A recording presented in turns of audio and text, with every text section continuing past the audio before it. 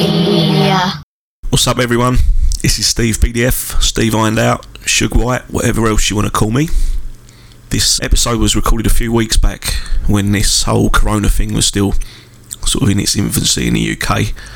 We wanted to get it right and make it as entertaining to listen to as we could, so it took a little bit longer, and as a result of that, some of the things that you're going to hear in this episode are a little bit out of date now.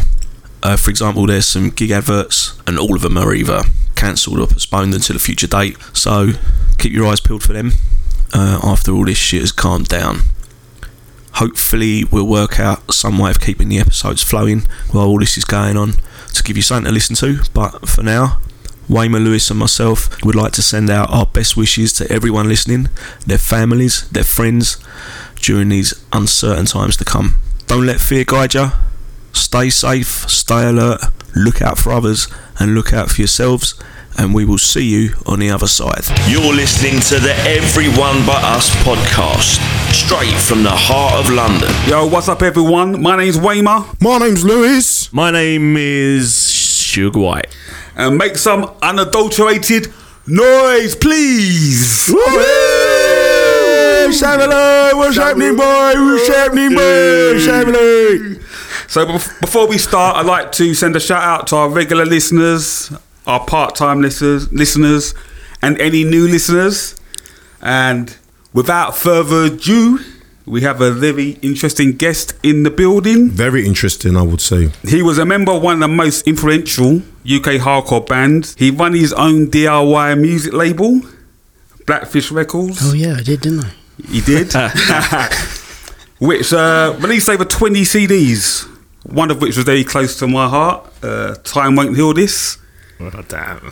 He's an author of, I believe, 5 books, one of which features a toothless Peruvian vocalist on the front cover that we'll get into later.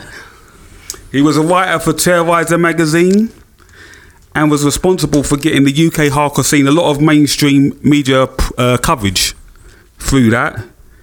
So without further delay, I'd like to welcome my good friend, my brother, UK hardcore legend, Mr. Ian Glasper, everybody. Sick, that's real. That's real. That's a great introduction, man. That's really nice. You like that? Yeah, that's nice. He's one of our own. He's one of our own. Oh, you get him in sentiment now. I'm not He's worthy. one of our own. He plays bass when he wants. He plays bass. So Ian, how you doing, man? I'm alright, mate. Good to be here. Good, man. Nice to see you again. I'd like to thank you for coming, man. And, you know, you've had to travel down from quite far, so I really appreciate it, man. And before we get into it, we always start with a little bit of just general conversation to, you know, loosen up. So Steve's just come back from holiday. How was that, Yeah. Steve? Where did you go? I went to Cape Verde. Yes. And it was beautiful. Beautiful. Very warm. Yes. You have got a bit of a... I've got a I hate glow, that. haven't You got a bit of a white man tan. Yeah, I know. Like red, it hasn't gone brown yet. You don't look that tan, like. I can't sit in the sun, because if I sit in the sun, in fact, I did get heat exhaustion when I was out there. Oh, did it you? weren't even 30 degrees out there, but I felt so ill. Heat exhaustion, what, sunstroke? Yeah. Yeah. It's like one step before sunstroke. Oh, okay. And I was just literally from spending like half hour or an hour sitting out in the sun. And that Where was it? So where? That's like Cape Verde is Cape off Verde. the coast of West Africa. You know that, Ian? Cape Verde. Is it like Canary Islands, that sort of way? It's about, I suppose, about 1,000 miles further down. Oh, yeah. So it's not off the that coast close, of Yeah. Senegal, and then Mauritania just above that. Right, It's okay. a former colony of Portugal. How do you know that? I think it is still. Because Maybe. I don't think it is under. I don't think it is underneath it. But obviously, I think they might use the euro or some shit. But they speak Portuguese on that island. And how do I know that? Because I'm a very well cultured and educated person who checks stuff out and reads stuff, and I'm very much into history as well. He like.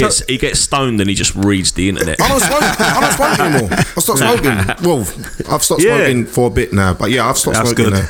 But yeah. So I was gonna, on your travels, did you notice anything different with this coronavirus thing going on?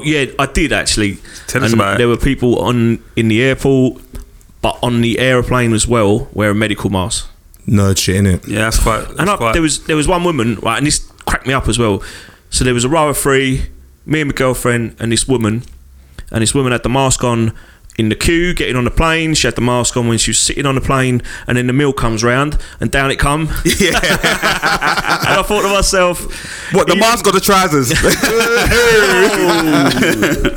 Yeah. And I just thought to myself, even if that mask did make a blind bit of fucking difference, you've just took it off. Yeah, I know. You know, just eating something just like 15 minutes ago, someone was sat in there with their scarf over their face, and I was thinking, oh really? Surely you don't think that's protection, right? Protecting you, yeah. like, Just keeps you warm. The only thing that scares me is that the media only tell you what they want you to know. Exactly. So it's what they don't tell you that you really need to be worried about. And it's the same with everything. It's the same with Brexit and everything, general elections. So what they want you to know, they tell you.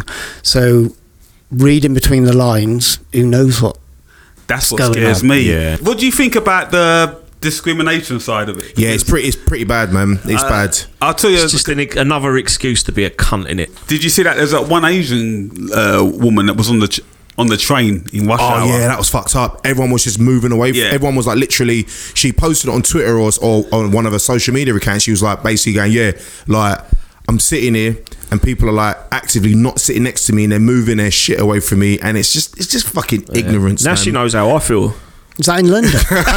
Yeah, that was in So London. that's like mate. one of the most cosmopolitan cities in the world. Yeah, Ian, man, we had a conversation on this podcast about the tube in rush hour, and it's like sardines. Yeah. So if you're in rush hour, I'm not sure if this was rush hour, but any time in the day, if you're on the central line and you've got two seats either side of you empty, That says a lot. that innit? says a lot. That says a lot. That says people are just fucking ignorant. I mean, there's been cases of kids getting bullied now at school and getting picked on because they're of Chinese descent or they're mixed heritage or it's mixed sad, race. it's And it's not right, man. It's not bad. But it's not good. I wouldn't say it's. Do you know what it is? It's programming. If you hear every day, this virus is this virus is going there, and then you're seeing Asian people with masks on and doing this and doing that. After a while, your brain would your brain would start to compute things differently. Trust me, mate. Even when you don't realise you're doing it. It's like when you fall and you just put your hands out. You don't think about putting your hands out. Your hands just come out to protect yourself. I know for a fact, like all the Asian tourists that we get here, whether they're from China or Japan or whatever, the guys walking around in central London doing their tourist thing, getting on with their lives. You know for a fact there's European tourists as well going like, or telling their kids or whatever, don't go near them, they might have coronavirus or some shit. You know it's happening. Like, it's definitely fucking happening. There's some ignorance going on at the moment. No, man. definitely. Sad, mate. It's really sad. But hopefully they get a grip on it and contain it, and then everyone can go back to fucking hating Muslims or whatever they were hating before that. I don't know. People with that. It's just another thing on their list. Yeah, just another thing to hate on, innit? Now, like, yeah. Have we got anything on? What do you guys think of Harvey Weinstein? He's a cunt. Overly Dirty fucking cunt. dirty Also, cunt. I've seen a video of him walking out of jail. He's such a wanker. Without no fucking frame. Oh my god, he deserves an Oscar for that. Yeah, he's a prick, mate. Like, he deserves an Oscar for that. I couldn't believe it. Like, I see him on this like wheelchair thing. What is it? It didn't even look like a wheelchair. Zimmer frame, wasn't it? Yeah, it's like a Zimmer Basically, frame. it cost like $5,000 or something. There was a spin to make him look frail. Yeah, it's all a spin, mate. Exactly. He's all trying to play on the fucking emotion. It'd be interesting to see how long he lives in jail for before the cameras outside his cell go down. Yeah, that's all. Listen, and he's mysteriously found hung. That's like, well, yeah, but that's fucking all Oprah's boy, Obama's boy, all these Hollywood liberal types. That's their boy. They're all silent now. They don't say nothing. But there's pictures out there of them hanging with that fucking dude. They're all. I'm not saying that they're complicit with that shit, but that's their boy. I remember seeing an interview though with Esther Rantzen, and she turned around and she was like almost in tears, going, I think it was Esther Rantzen anyway. She's going, I just never thought Jimmy would ever do anything like that. Talking about Jimmy Savile. Do you see the shit that come out today? Mad. So just lastly before we obviously go into it, because I've go ahead, man. Bumper time. But do you see about that the paedophile thing in Houses of Parliament? They're saying, well, today there was cover-ups of fucking. I haven't read about it. I haven't actually checked it out yet. But I heard maybe we'll talk about it on the next one. I'm saying, but like there was legit cover-ups of people doing fucking horrible shit. And I thought that's been known for a while though, isn't it? Well, it surprised me, man. There was a court case about it. Some dude actually, apparently there was a court case surrounding it, and there was a guy who was turns out that he was lying about it, but it never went anywhere. But this whole investigation, they've just turned around and said that basically there was no paedophile ring in in the Houses of Parliament, but there was definitely MPs and lords as such who were definitely involved in doing that sort of fucking activity. Wow. And it was covered up. And I mean, it doesn't matter what party they were from. At the end of the day, they're all politicians. They're all part of that same fucking sick world, and like it's just disgusting, man. And it's still happening today. People could turn around and say it's not, because it fucking is, man. No, it's definitely man. happening. It's bad. It's fucking terrible. You know what? Next podcast we're going to hit on that. Yeah, we're going to hit that into depth. Yeah, mate, it's fucking disgusting. So I got one last thing I want to ask before we get on to Ian, our main guest. Have you seen that thing? I don't know if you remember a while back. There was a hologram of Tupac doing a concert, and they had a hologram. Oh, at Coachella. Coachella, Yeah, and they had a hologram of Tupac, and he was performing with Snoop Dogg. Yeah. Right. Now I just read on the news they're announcing they're doing a Whitney Houston hologram tour.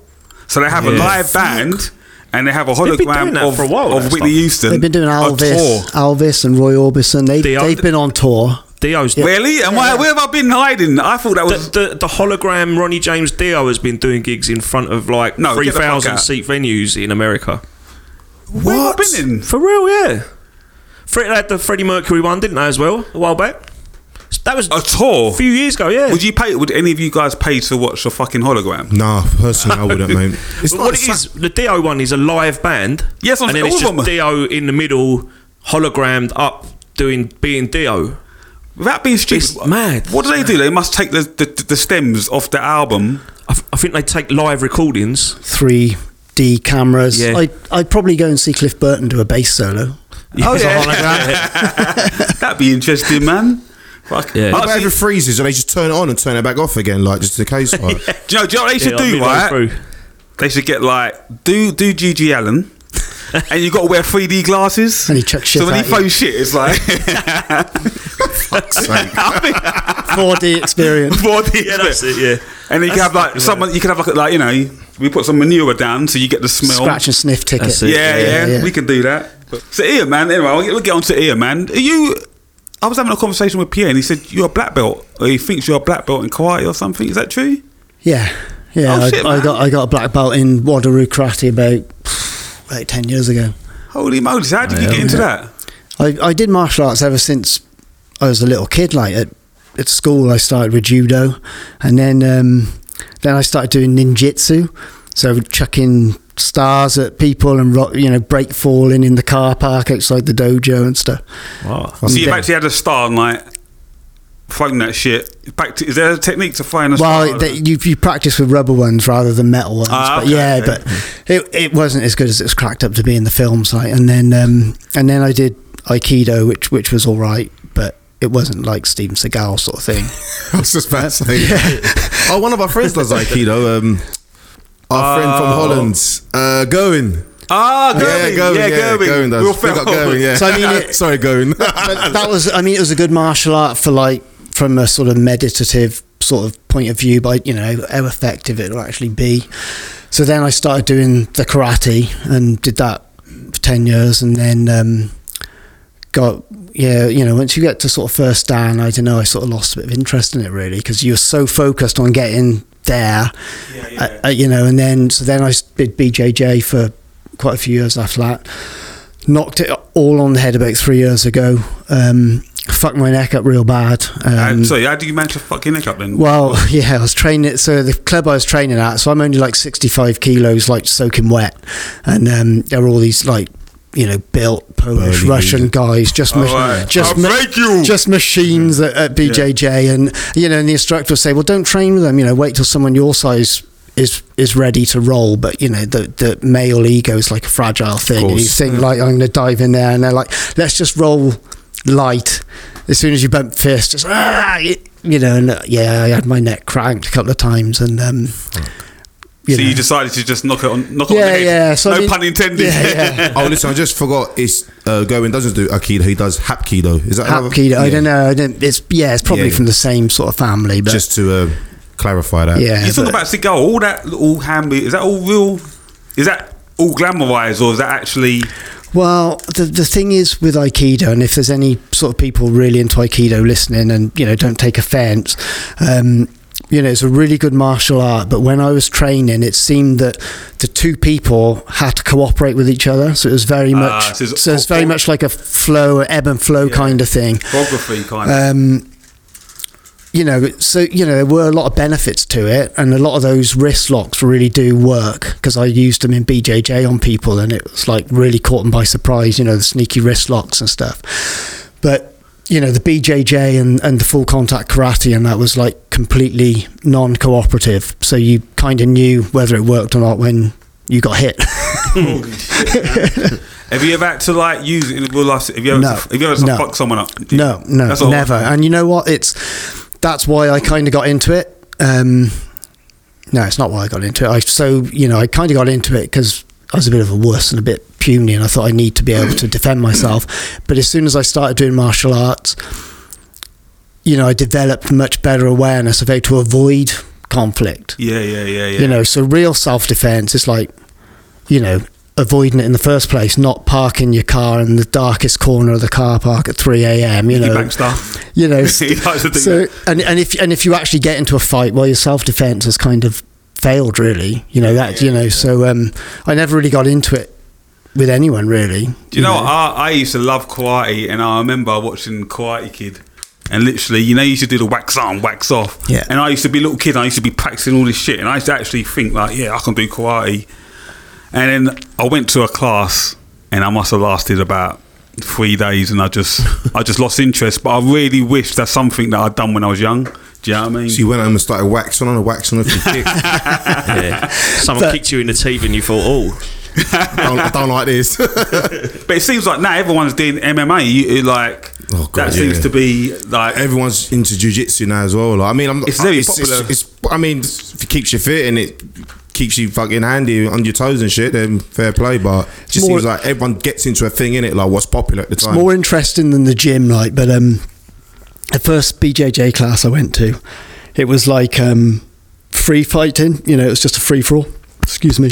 What does BJJ stand for? Sorry, because I'm Brazilian Jiu-Jitsu. Okay, because I'm I sort of went in there and they're like, oh, you know, it's free sparring tonight. You know, you sure you don't want to sit out? You know, as the newbie, and I'm like, no. You know, I'm a black belt in karate. I'll be fine. Like, and so this guy, and he was obviously taking it easy with me, but he just put me to sleep in about 3 seconds. Holy fucking shit. hell. What was the move? Well, I thought I sort of bowled him over onto the floor thinking I got him now, and then next thing I know they're lifting my legs up saying, you all right? I'm like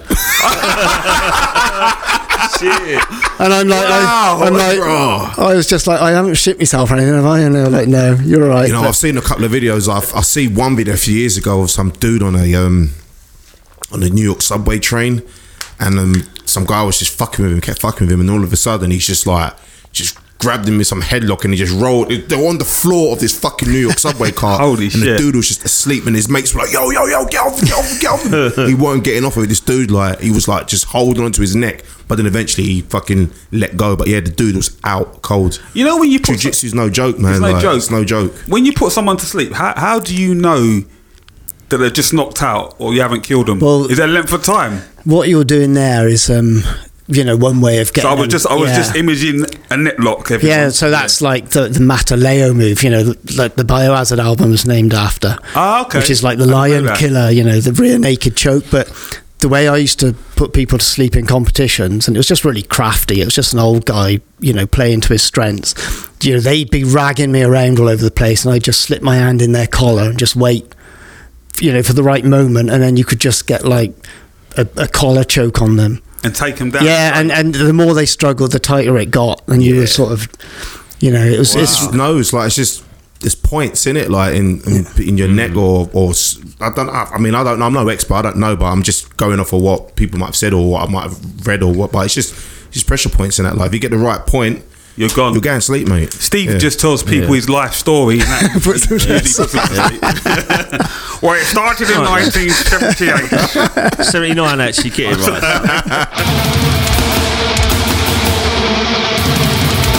Saturday, 18th of April, Ready Eye Collective presents, all the way from Scotland, Revulsion. They're joined by Glasgow's finest, Kingpin, the heavy metallic sound of Splintered, Stiff Meds from London with their chaotic, in-your-face hardcore punk, and Burn Alive, performing for the very first time. That's Saturday, 18th of April at the Old Blue Last, Great Eastern Street, Hackney. So anyway, like on this podcast, like we've had a lot of cool guests, and we always usually talk about the mid-90s and the 2000s because that was our era of hardcore. Yeah. Speak for But yourself. like, yeah, well, all right then. Yo, young buck over here, like. Benjamin Button over there. But the cool thing about having you on is I'm old. yeah, I think you're older. But the cool thing about having you on is that usually you got into the hardcore punk, cross hardcore scene, or whatever you want to call it, in the 80s. So what we would love to know is what was the scene like in the 80s, and like how did you get involved? So I got into it about 1980.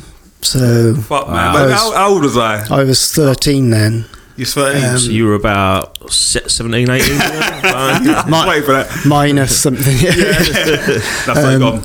But yeah, so I was, you know, I don't know, I got into, it was quite, so I remember listening, one day I was listening to Stray Cats, then the next I was listening to Adam and the Ants, the next I was listening to Killing Joke, and then the next I was listening to Discharge. It was like a real quick awakening. So 1980 was like a really fertile time for underground music. And I think, and the other thing is I think the stuff you get into between like the ages of 13 and 20, that's the stuff that sticks with you, and that's the stuff that gets hardwired into your head. And you know, there were some older punk guys at our school, you know, and I was kind of fascinated. What was you know, it just about? watching Was it them. just the fact that was it like Grease? Did they have the T-bird jackets on? No, but they're the cool kids, you know what I mean? Yeah, you know, they were the guys, you know, smoking at the school gate and slam dancing at the school disco and stuff like that. And you know, and I don't know, I didn't really know where I wanted to be or who I wanted to be at that time. And when I heard that Discharge single, it was just like, you know, just blew your mind away. Just the blinkers came off, and it was just a genuine what the fuck sort of moment. I'd never had anything like it. The single's called Decontrol, and it's like the most primal, intense rage, you know, and this guy's like screaming about, you know, the system and you know, the government lying to you and that, and I was like, you know, what's all this? It was, you know, Thatcher just coming as well, so I mean, it was that era. And so that was, you know, so I had like a couple of paper rounds, and I was like pulling in like £5-6 a week off these paper rounds. And I was just literally putting it all over the counter at the local record shop and buying all these punk records as they came out. So they used to come out on a Monday. Were they like just 7 inches? Like 7 inches, yeah. Yeah. And we had one of the famous labels called No Future, which had like bands like Blitz, Partisans, Peter and the Test Tube Babies. That was like 5 miles from where I live. Yeah. So you could get on the train and actually go over to the label and buy these records. Wow. You know, for like 50p and stuff like that. And you know, and if you want to know what the scene was like back then, so we'd get off the train in Morven, and you had to walk through the Morven Winter Gardens, which was a park, to get to this record store. But that was where all the Morven mods used to hang out. So it was like running the gauntlet. So you had your leather jacket on with studs and Ledbury Punks painted on the arm and stuff like that, and be chased up the road by the Morven mods. Oh really? Yeah, it was almost like the fucking Warriors or some shit. Like. The Warriors. No, what's that? The Quadrophenia. Was it Quadrophenia? Yeah. So I mean, it was, you know, it was, you know, it was great fun. And well, I mean, the one thing I suppose when you look back at those gigs in the 80s was how violent they were. Tell us about it, man. We want to know. So I mean, there was, you know, you probably didn't go to a gig in the 80s where there wasn't a fight. You know, it was that bad. What was it over? Would it be just from people being drunk, or would it be from people like much dancing and then someone pushes into someone else, or would it just be over nothing? A lot of it was into town rivalries, you know, punks from one town, punks from another town, just getting into it. And then there'd be punks and skinheads, you know, and punks and bikers, and, you know, stuff like that. And but then also it was just so boisterous, and everybody was drunk, so, you know, you knock someone's pint out their hand when you're dancing, and it would all it'd be a reason for like a bar fight. And but You know, I mean, I went to see GBH 2 or 3 times. I mean, I suppose the clue was in the name, wasn't it? But, That's still one of the best names, like. Yeah, it's fucking. Yeah. So, I mean, I went. Iconic band name, man. I went to see him a couple of times, and you know, the first 2 or 3 times, they never played more than 2 or 3 songs.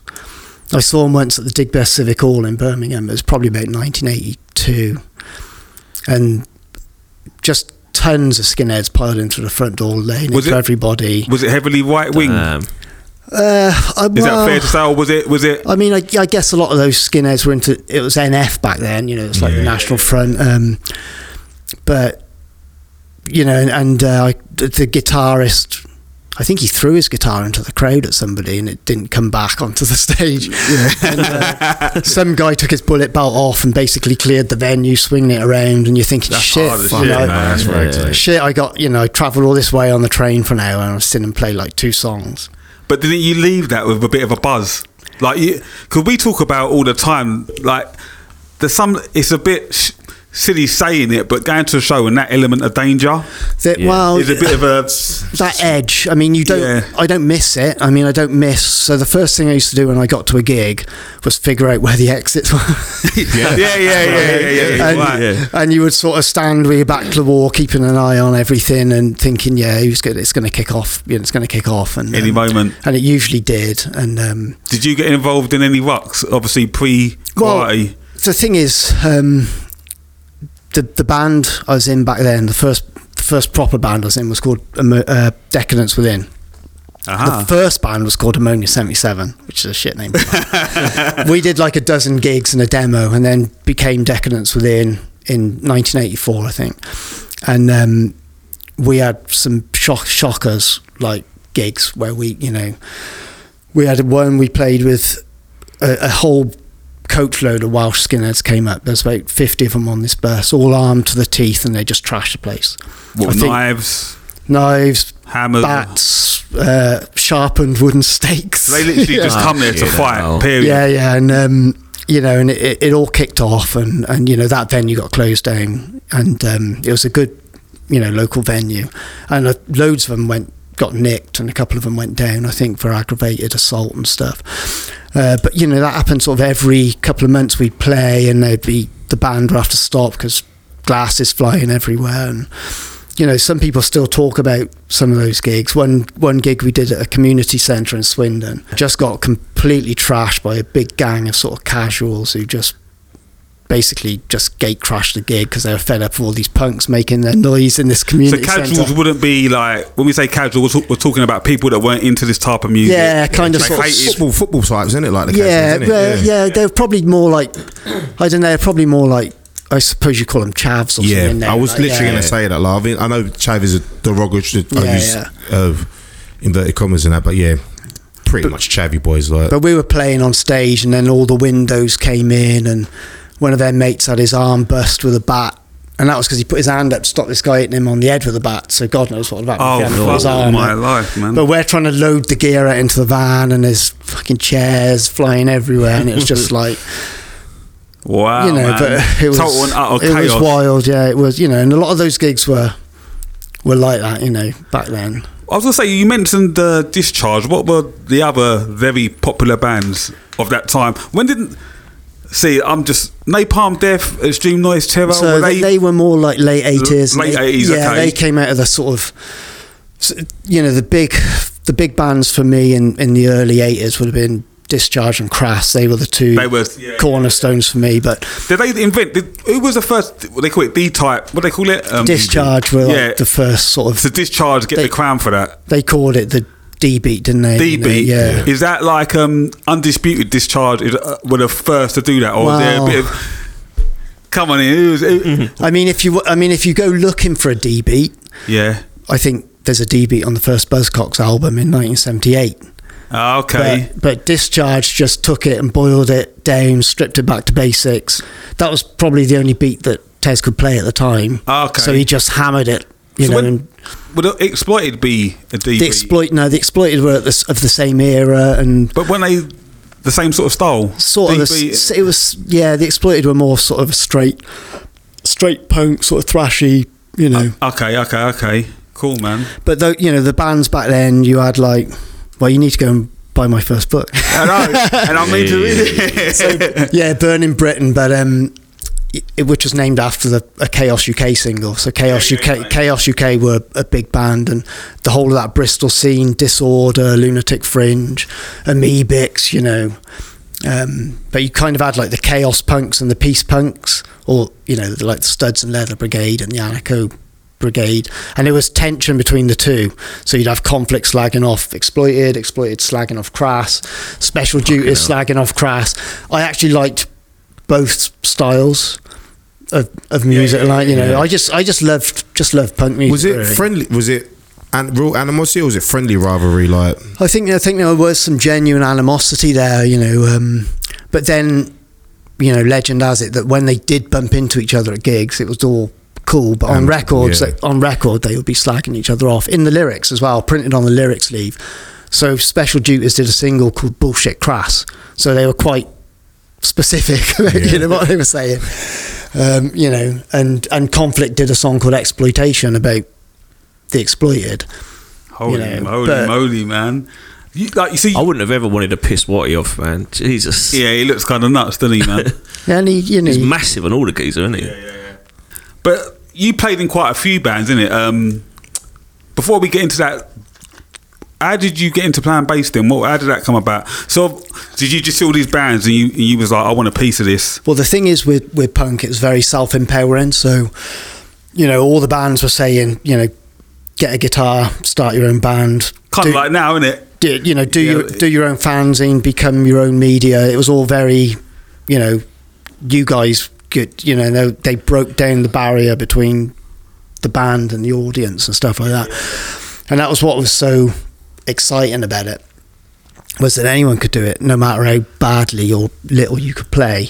And so me and Mobs, who I was in Stamping Ground with, who's my cousin.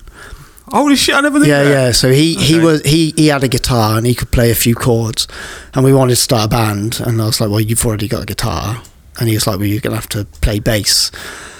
So I borrowed a bass off a guy, and Mobs showed me how to tune it and showed me how to figure out where the root notes were to the chords and stuff like that. And we just, you know, I mean, we were terrible.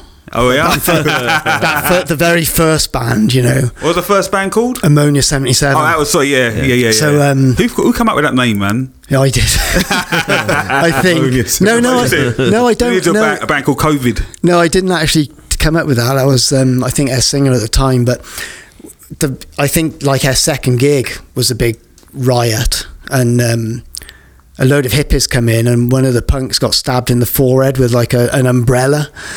And fucking but sounds nuts, mate. I can remember standing outside that gig, because we didn't have tuners back then, and I couldn't tune a guitar, so Mobs would tune my guitar for me. So we stood out in the car park in the quietest place possible we could find, pushing our guitars up against a wooden fence because it vibrated a bit. Oh yeah. Trying to tune my bass up before we went on stage, like. And by the time you get to the stage, it's all out of tune again. Yeah, You've knocked it on the door, and there's a geezer walking around with a fucking umbrella hanging out. But I mean, that was a pretty crap band. But then, I became a bassist by default. We needed a bassist.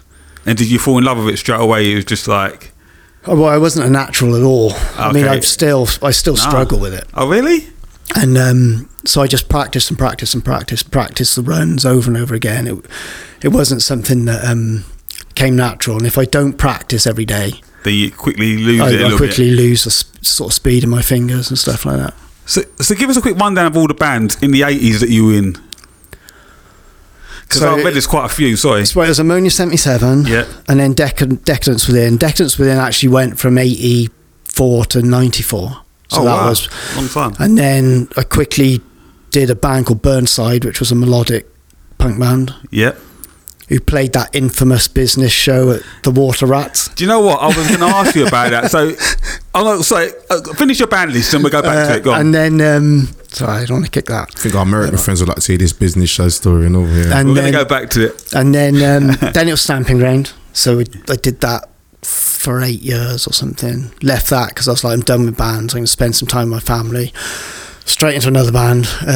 It's a thrash metal band called Suicide Watch. Yeah. And then then we did Betrayed by Many. Then I did a stint in Freebase.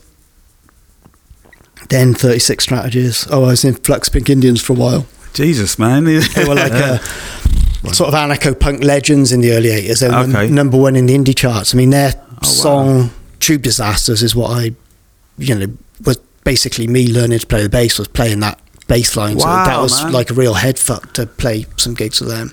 Wow. And then 36 Strategies, and then War Wound. Wow, man. So going back to Burnside, right, there was... I remember this because I think this was 1994. So there was a hardcore band called Burnside as well from the States, wasn't there? Was. Yeah. There is. So I think this show was in 1994 at the Water Rats, and Nicky Dust and our good friend Nice Guy Phil, they went to watch the business, and I'll never forget the story. I think the next day I must have caught up with Nicky, and he said to me, "Oh my god, that's like we were." It sounds like craziest shit happened last night, man. I'm just picturing young Nicky, with his mohawk. I was at the gig, and then next thing I know, 30-40 kids rushed through the venue. They started beating up everyone. It was chaos. The windows were getting smashed. Some geezer got his head kicked in. So he mentioned that Burnside was supporting, right? We were on when it out. Yeah, we were literally on. So Ian, right, I like to hear this story from the start. So please proceed. Yeah, so I think Mickey Fitz asked us to play the gig, and rest in peace, Mickey. Yeah, and I mean, he was very supportive of the hardcore scene, and he was keen for the business to lose some of their following and cross over, but yeah, so he offered us the gig, and a band called Travis Cut, like a melodic hardcore band, were opening.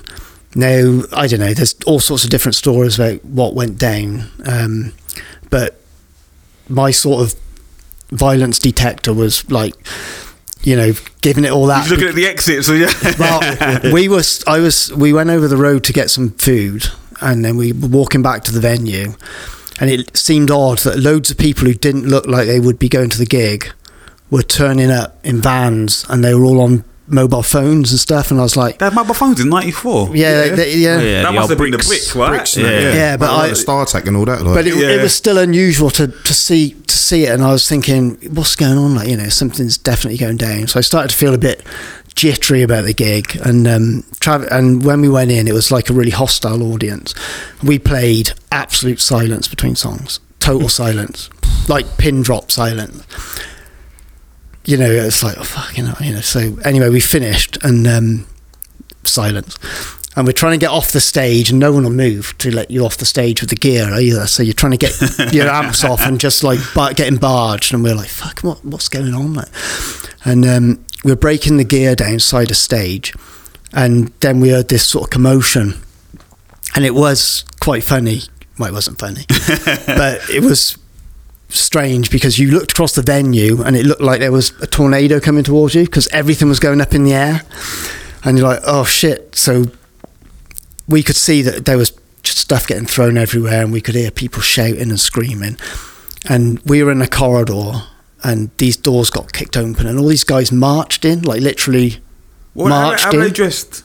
Were they casuals as well? Would you look in? I can't really remember. I was just too fucking scared. And so somehow we managed to get out this side door, but we still had all our gear.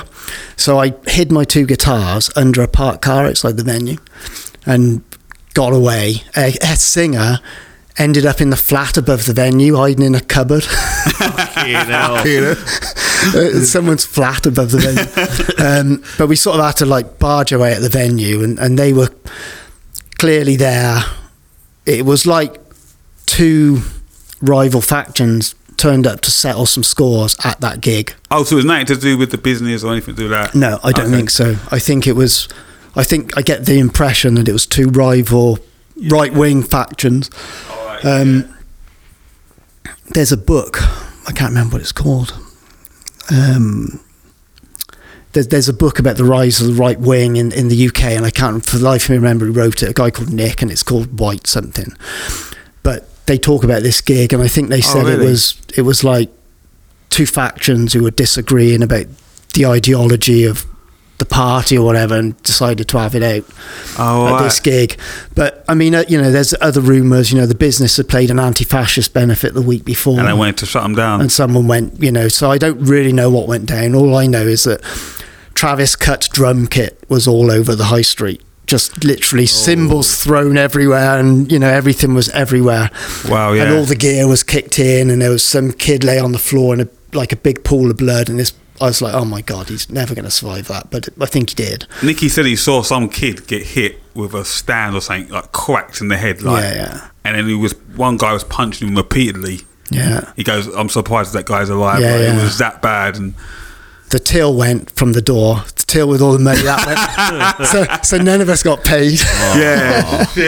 And it was one of those it was just terrifying at the time, and you can laugh about it now, but at the time it was like blood run cold kind of thing, and but we went back about 5 minutes later, and the police had arrived, shut the road down. My guitars were still under this car, so I grabbed them, put them in the van. How long did it last for altogether? Was it seemed like about an hour, but it was probably about 10 minutes.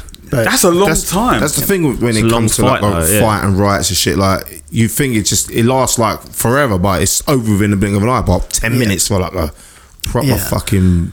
It sounds like a fucking riot, mate.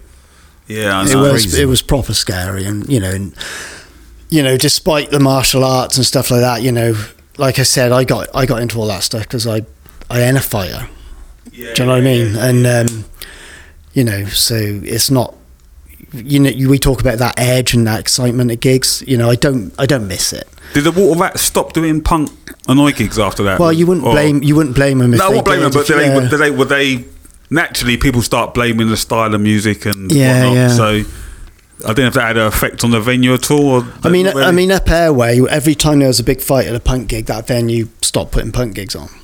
So it wouldn't surprise me. God damn, man. Everyone but... hang on. On Saturday the 4th of April at the Unicorn in Camden, Ruction Records presents Life Betrays Us, playing their last ever show. The packed lineup makes this a night not to miss, including London legends 50 Calibre, the return of Crippler, Hardmind from France, Stonehand, Entertain the Terror, and Revoked. That's 4th of April at the Unicorn in Camden. Doors 7 p.m, £5 entry. So I wanted to go. Obviously, we talked about you getting into the punk oi scene and the rest of it back in the 80s.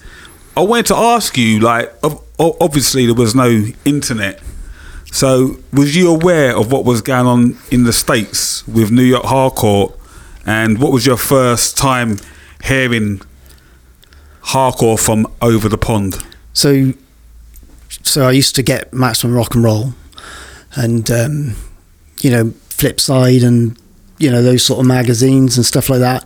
Flipside, you know that? Never heard of it. So Maximum Rock and Roll, although Maximum Rock and Roll, Maximum Rock and Roll tended not to big up the sort of hardcore bands from New York and stuff like that. It was weird. When I got into American hardcore, I kind of got into metal first. So I was really into early Metallica and early Slayer. And how early are we talking? So the first time I saw either band was 86. Fucking hell, man. The glory years. So, but you would see them and they would have T-shirts on like COC, and you'd think, who's COC? You backtrack to COC, and I can remember discovering Animosity, and I was like, that's how I want to play bass. I was like a sponge back then. In fact, Decadence within that band was like a sponge. So every time we heard something different, we sounded like 10 different bands over 10 years. Do you know what I mean? So we were just absorbing influences all the time. So what was the first hardcore band you heard from the States then? Was it probably Front, or was it? I don't know. I'm trying to think of probably Bad Brains or something like that. Or, Bad Brains? Yeah. Did you catch any of them bands in the 80s when they played? Well, I saw Bad Brains a couple of times, but I didn't see them in their heyday. I saw them once when they were amazing, and I saw them once when they just played a whole reggae set. The Rasta shit. Yeah, I heard about it. Yeah. The weird Rasta shit. Yeah. Like they turn up to a show thinking, oh shit, I'm gonna watch Bad Brains, and they turn up and they just like they're all stoned and they just come on. But I mean, but when you heard bands like Bad Brains and COC, you were suddenly like, you know, some of the UK 82 stuff which you thought was ferocious seemed quite tame. Oh, really? So it was like a constant race towards the ultimate. Which brings us to your Napalm Death thing. So sort of as the 80s sort of escalated and ramped up and everyone was getting faster and faster. Then you saw the emergence of Napalm Death and ENT and stuff like that. Ah, cool, man. I've heard some of like Napalm Death's demos from when they were a 3-piece. Before really slow, yeah. They were just like sludge? They were just like a punk band, really. Oh, right, okay. Yes. And it's completely like, if you heard it and someone said, "Who do you think that is?" You go, the last band you'd think of would be Napalm Death. When Mickey Harris joined, he just completely, because he was blasting on the drums. But up until then, they were more like Amoebics or something like that, you know. Just want to say real quick, I've never got into COC, but their drummer passed away recently. Yeah, Reed Mullen, Yeah, so incredible talent as well. It's a shame. Was he? Yeah, I don't know much about COC. Only the mid-90s stuff, like. When they went all Thin Lizzy. What's that video that Southern Rock Thin Lizzy? Yeah. That's when I came into them. I didn't even know they was really. I've never heard much of the really early stuff. Do you know what I mean? The first couple of albums are just fierce, hard. Crossover, metallic punk, still with some Sabbathy intros and stuff. So they're still doing that kind of stuff. And then their later albums, in more recent times, they went into that southern rock kind of thing. And that's when they really blew up. But then they came back towards some of that hardcore stuff and crossover stuff as well. They actually played Eperfest, about 4 years ago? The original lineup. And it's sad to say, no one cared. Like no one was watching. It's quite a young crowd.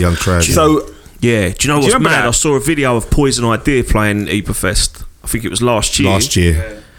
And I looked, and there was a view from the stage. And I was like, why is everyone not singing along? Like, Poison Idea are one of the best fucking bands in the world. Like, why? It was like there were spaces in the audience. I was like, whoa. Yeah. But then I remembered I'm old. They're young. Actually, that brings me to my next point. Like, just jumping forward a bit, and I wanted to get your opinion on this. When you look at punk and hardcore scene today, it's like two different worlds. Like two different scenes, they don't mix at all.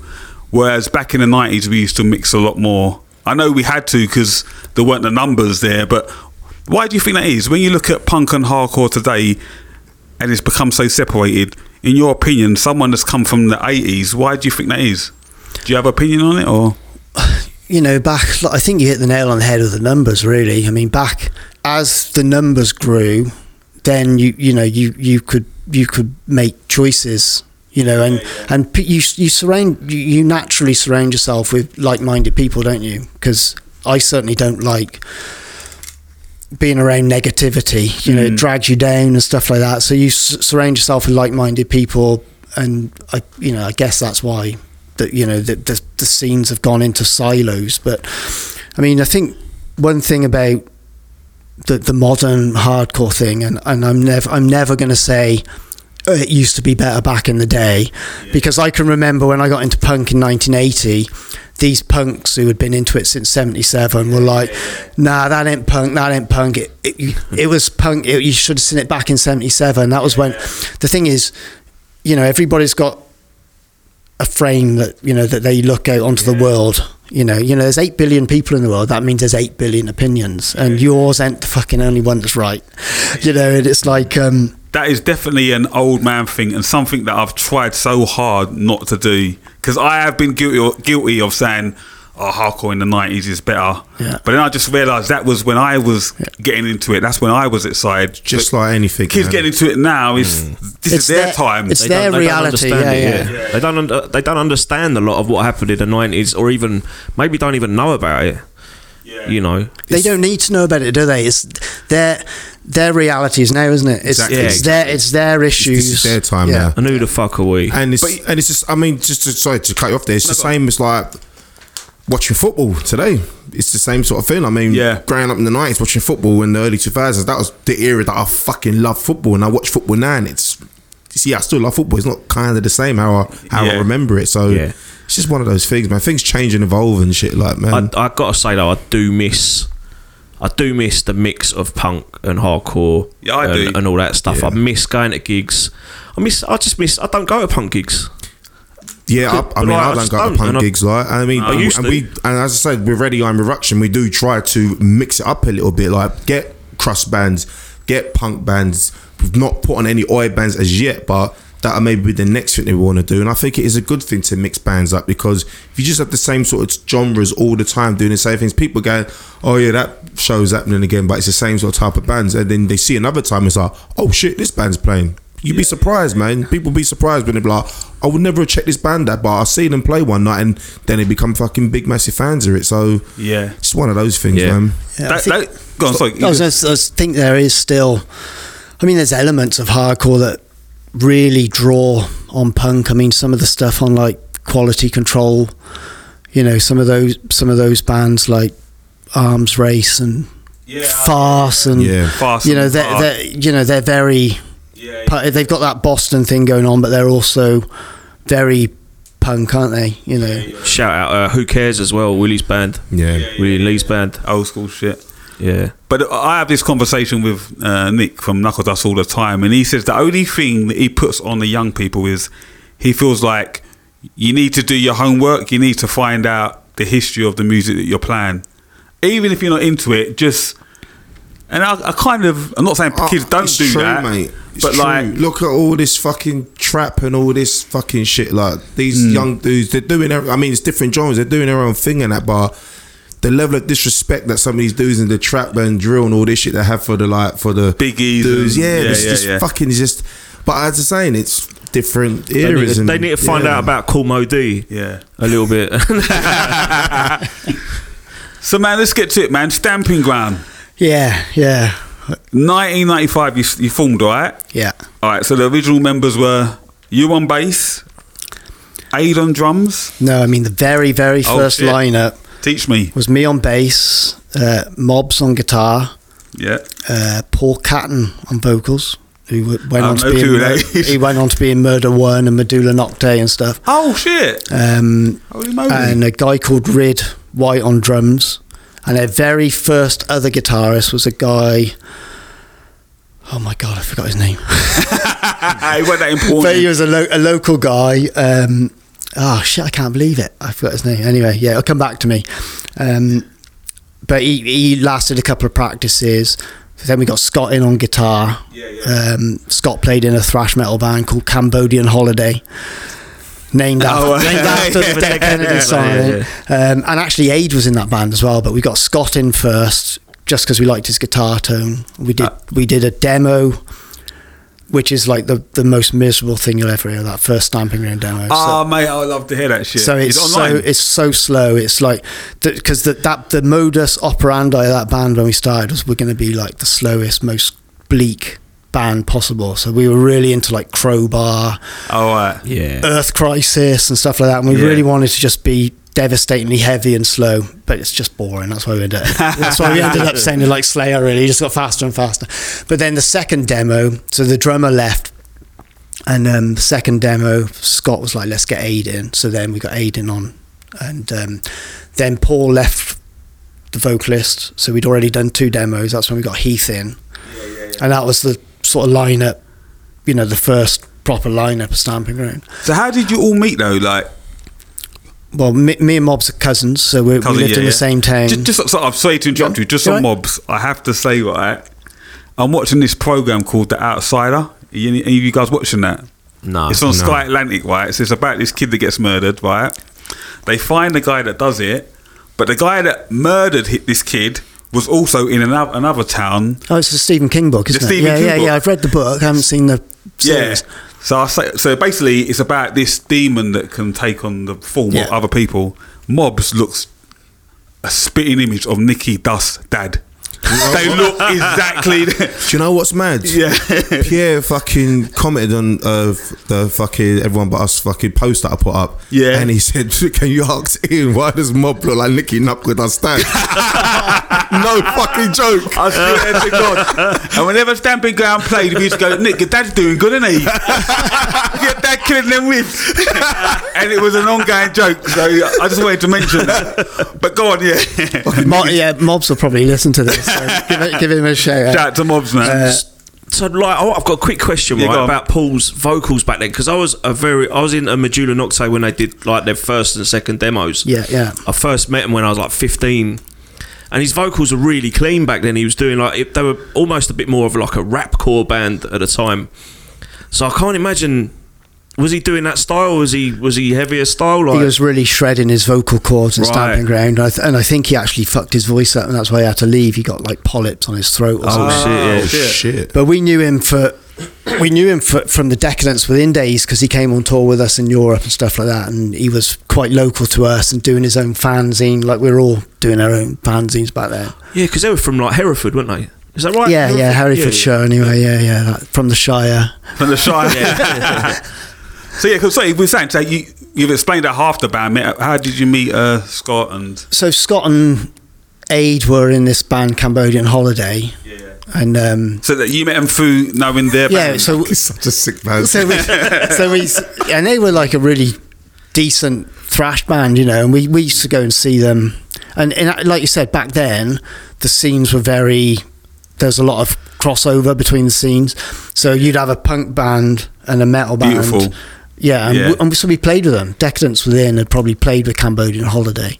Oh, right. And so we knew them, and that's how we thought, oh, that guy's got a really good guitar sound, that guy's a really good drummer, you know. So So it's that's like the X Factor. You was like, yeah, we were headhunting them, yeah.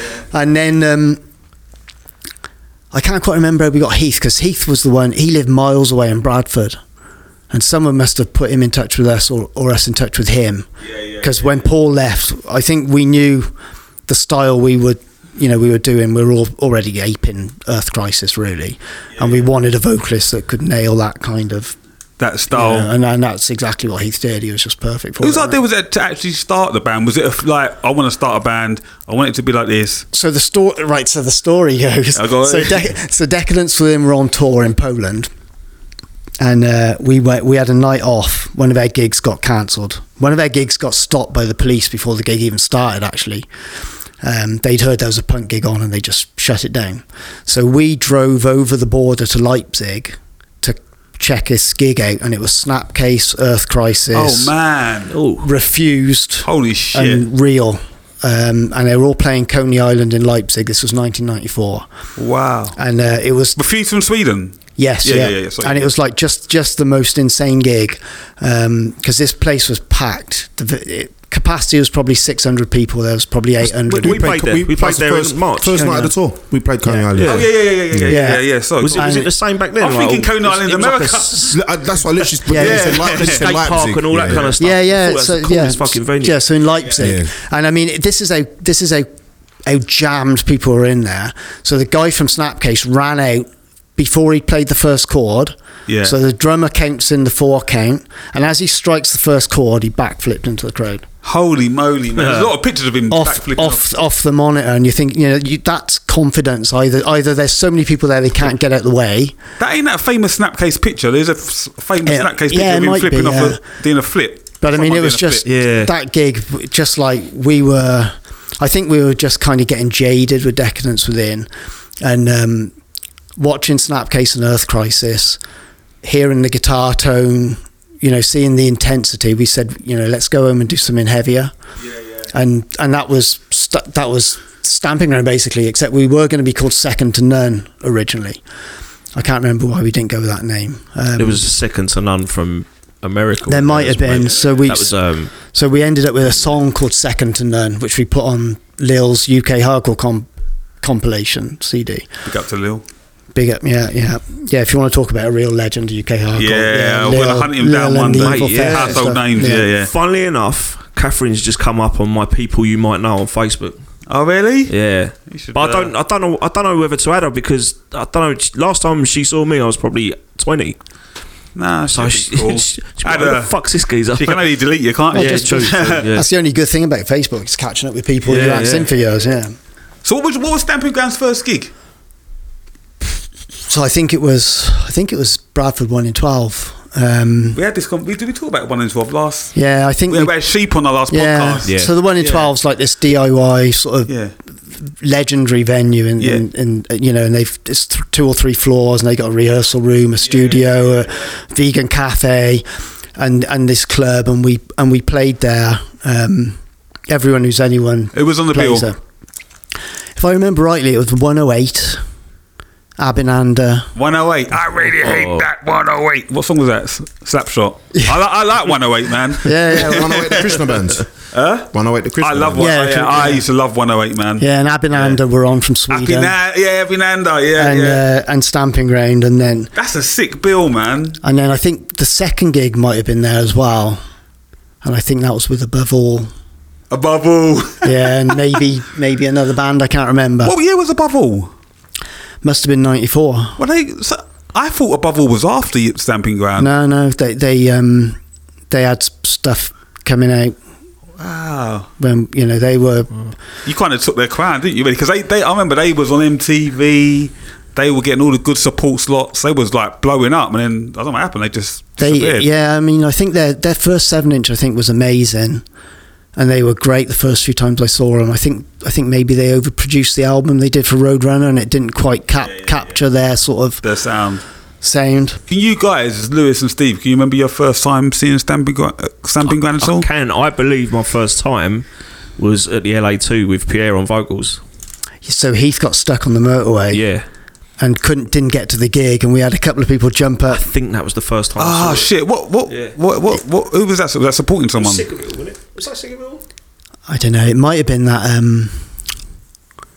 I can't remember which gig it was. We did that. You played at LA2 a few times, didn't it? Yeah, we did that Century Media gig there, didn't we? With Stuck Mojo and Slapshot and Marauder. And Was that the crossover 2000? I've actually got that written down, but I thought that was in '96. I didn't realise that we knew you at that. I thought that's the first time I thought that was the first time I saw I Stamping think Ground. your first gig was with us, wasn't it? Yeah, at the Laurel Tree, man. At the Laurel Tree, we supported I can remember thinking this Yeah. lot are fucking good. this sort of shit. I'm gonna put one of their records out one day. I know, respect, man. Who's that lanky twat? Though? With the Hampton Why guitars. has he got such a little guitar? With the lawnmower guitar. The lawnmower guitar sound. Do you know what? A quick story about my guitar sound, because I used to have the cab, and I've talked about it before. I had a keyboard amp with a DI output coming into a vocal PA rack feeding the cab. And I remember we'd done a tour with Stamping Ground. Oh, no. And something happened to Scott's guitar amp. And he goes to me, yeah, can I borrow your guitar amp? I'm like, yeah. So I showed it to him. He's like, oh, no, it's all right.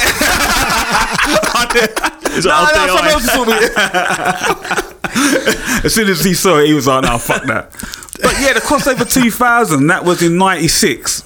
I thought it was with Marauder. When that was I think Marauder did play, yeah. Do you remember Slapshot? Stuck Mojo, Spud Monsters, maybe? No, I don't think Spud Monsters. Love Spud Monsters. Do you remember a band called The Donuts? It was a female the straight edge band from Sweden, on Victory, band. I mean, that show was packed, man. Yeah, we were lucky in that it was one of those sort of right time, right place. We just managed to get good supports. Looking back, I think people must have just been fucked off with seeing us on the bill because we were playing everywhere. How did you get all the hookups? Just relentless networking. This is kind of pre-internet, right? So what was you doing? Just not being a nuisance. You hear that band? We were just knocking on doors, ringing people up, just whoring ourselves, really. Do you think that's how you have to be? I like that. Do you think you have to be hungry for it, guys? Well, we were. Yeah, hustle, innit? You do have to hustle. Like some people get annoyed with it, like when certain bands get on certain bills all the time. But I don't know. Is it? I mean, if your music is what people want to hear and you're humble about it and you just want to play because you want to play, I don't see a problem with it. But if you just want to whore yourself out for the big shows, and for when the big bands or certain bands come over, then yeah, it's kind of corny. Because if you just want to haul yourself out for one particular show, but then when there's other shows happening which are DIY and you don't give a shit. Stampergam were doing loads of DIY shows. You guys, well, that's it. Like, man. We would literally play. I mean, we would just play anywhere. I mean, I remember people would ring us up and they'd say, "Above all, I pulled out of a gig in Kidderminster tomorrow. Do you want to do it?" And we did it, and there was like 3 people there. You know, and the promotion was a chalkboard outside. yeah. And so it was, you know, we would play anywhere and everywhere. But the one thing that we did is that, you know, we turned up and we gave our all, and we didn't fuck anyone over. Yeah. So people wanted to have us back. You know, so we didn't burn any bridges with bands or promoters, or we tried not to anyway. Yeah. He was respectful and. Yeah. You know, so we would just. Yeah, you know, so people would ask us back, and if you do a really great gig and no one was there, and they'd say, "Oh, we've got such and such coming through in 2 months' time. Do you want to do that?" You just jump on it. Make up for the poor turnout tonight, and we're thinking, well, it wasn't your fault, mate, but yeah, we'll do it. Everyone but us. Straight from the heart of London. So, going to your first 7-inch, I think Ray does. I remember he bought your first 7-inch. You had a red one and a blue one. Well, I was trying to remember in my head what it was. I know the first one was Dawn of the Night. Dawn of the Night, yeah. And Did you do 2 versions of that? So it was Brian Sale from Days of Fury records up in Liverpool. Brian. We used to call it was Days of Fury. We used to call it Fists of Fury after we seen him leather some guy at an Earth Crisis gig in really? What do you do? Smack him up? But yeah, so we I think he might have done it. You know, the first press was on like that brownie print, and then the second one might have been I only saw the red one, I think. Yeah, and then we at the same time we recorded that, we did another 3 songs. Oh, right. Which Met from Too Damn Hype over in Philadelphia. Too Damn Hype, yeah. He put out a 7-inch, which was the Starved 7-inch. So they were recorded back to back, but Starved came out slightly later than. Oh, that's sick, man. Than Dawn and Night. And then We Bite picked up on both of those 7-inches and then put it out as a mini CD. Yeah. Which was part of the deal that, you know, they were going to do our album, but they wanted to do the 2 7-inches as a mini CD as well. That's great, man. So, but going back to Days of Fury, Brian, man, because Brian was the first person that put out Knuckle Dust's little mini London CD. Yeah. So shout out to him. How did you meet Brian? Did he approach you?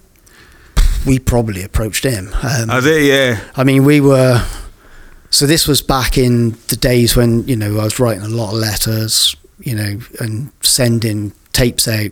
You know, we sent hundreds of that first demo out, probably to our detriment. But the second demo was better. I mean, the second demo had the songs that were on those 2 7-inches on. But with Paul singing them instead of Heath. Oh, okay. So we sent those out.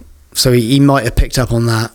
You know, I remember listening to that first 7-inch, and I must admit I could hear the Earth Crisis. Of course you could. It's an Earth Crisis. I know you most people get asked about this a million times, but that riff, dun dun dun dun, I could hear the Earth Crisis influence. So that was something that you was like. Was you into the whole vegan? Yeah. So I stopped. So I went vegetarian when I was 13. So 1980, I went vegetarian.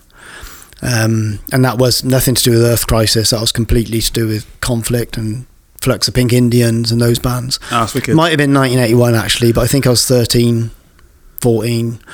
Then I stopped drinking when I was 21, so about 88. And Decadence Within did some gigs with Youth of Today in Europe at that time, and they couldn't believe that this sort of punk band from England didn't drink and were vegetarian, you know, as well. But it was coming at it from 2 different sort of scenes, really. But, you know, I've never put an X on my hand. I've never. Why is that? Because did Mobs used to have X's on his hand? No, they would have only X'd his hand up to get in the venue. You know, they do. Yeah. No, I've never X'd up. It's not. I don't know. I just never felt the need to. I never really called myself straight edge. I just don't drink or smoke. Nah, that's fair. You know, it's just like. I respect that. Yeah, it's just because I was a lazy drunk, and I just thought I've got to stop. You know, and I smoked a bit of weed, but I didn't like smoking much.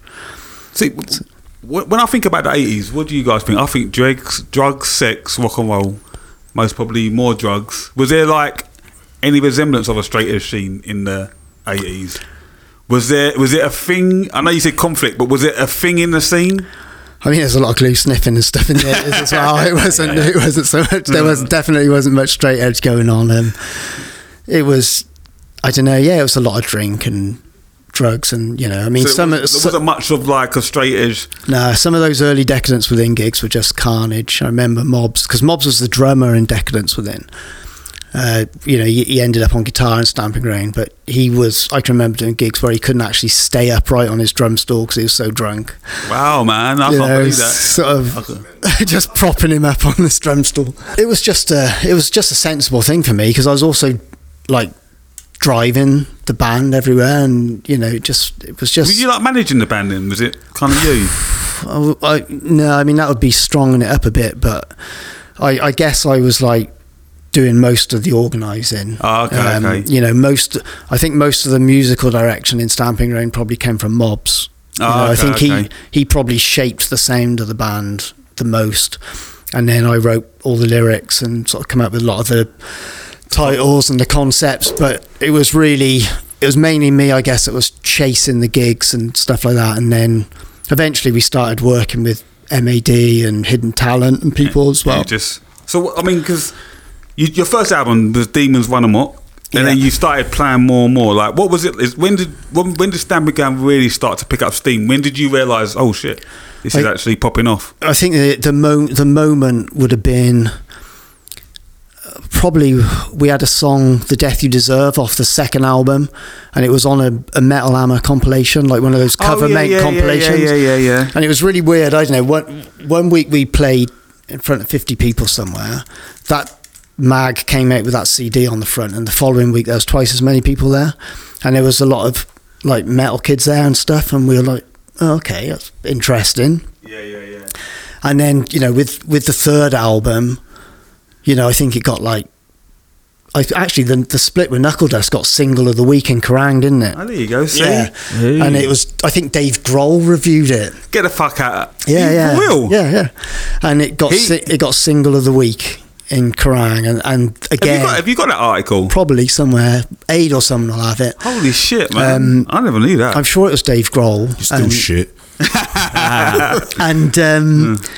But yeah, and again, the next few gigs we did, we thought, fuck, there's loads of young metal kids at the gig. So I think it was just an offshoot. It sort of blew up bit by bit organically. And then that third album, I think, Carved from Empty Words, was the one where that's the one that really it got really good reviews across the board, and we were really quite surprised at it. And then other people started to ask us, would we tour with them and stuff like that, And that's where it kicked off, man. Yeah, I guess it did. I mean, I don't know. It's hard looking back to think how, whether we were actually popular, but we did all right. 100% were, man. I can tell you that. But like, what happened? I have to say, this is a bit of a weird one. I have to say thank you, because there's one gig Stamping Ground couldn't play that I was happy they couldn't play, because Knuckle Dust got the opportunity to support Warzone at the Underworld. Apparently, Stamping Ground was supposed to play, but for some reason you couldn't play. Do you remember? Does that ring a bell? Well, we did some gigs with Warzone in Europe. I think you got offered the London gig and you couldn't do it, and then I think one of you guys might have said, "Oh, Knuckle Dust will do it." Yeah, we'll take credit for that. Yeah. So I just wanted to say thank you for that, because that was like fucking something on the bucket list from me and the guys. Yeah, I mean, good. So what happened? So you guys were killing it, and then all of a sudden Heath left. What happened there? Because I remember someone said to me, "Have you heard the news?" I'm like, what? He goes like, oh, Heath's left Stamping Ground. And I was like, what the fuck? Because it just like came out of nowhere. Was there, what happened there, if you don't mind talking about it? Yeah, we just parted ways, really. I mean, I'm really good friends with Heath now, and that's great, man. There's no animosity. I mean, there probably was for a while when it happened, because there always is when, that bands are kind of weird, aren't they? It's a bit like relationships and families and stuff like that.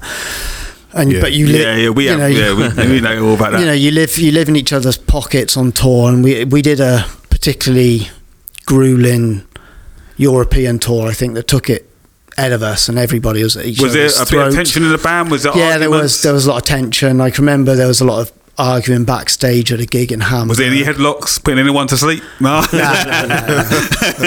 No.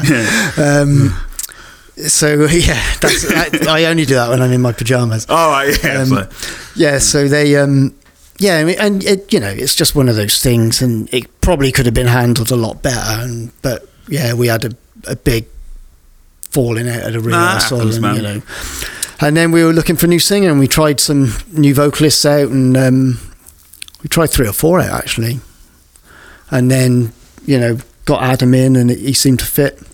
I was going to say, because we had this, Born from Pain.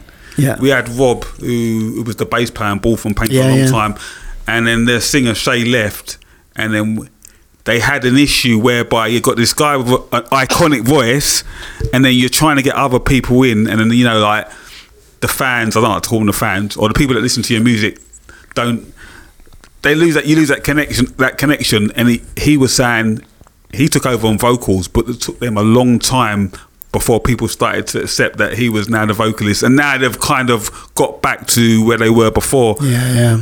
With Adam, I would say you guys were lucky, because Adam came in and literally killed it straight away, didn't he? He just fit in straight away. People or is it different from the No, I think band? it was a timing thing. I think in that we started to get a lot of press for that second album, which was the first one Adam was on.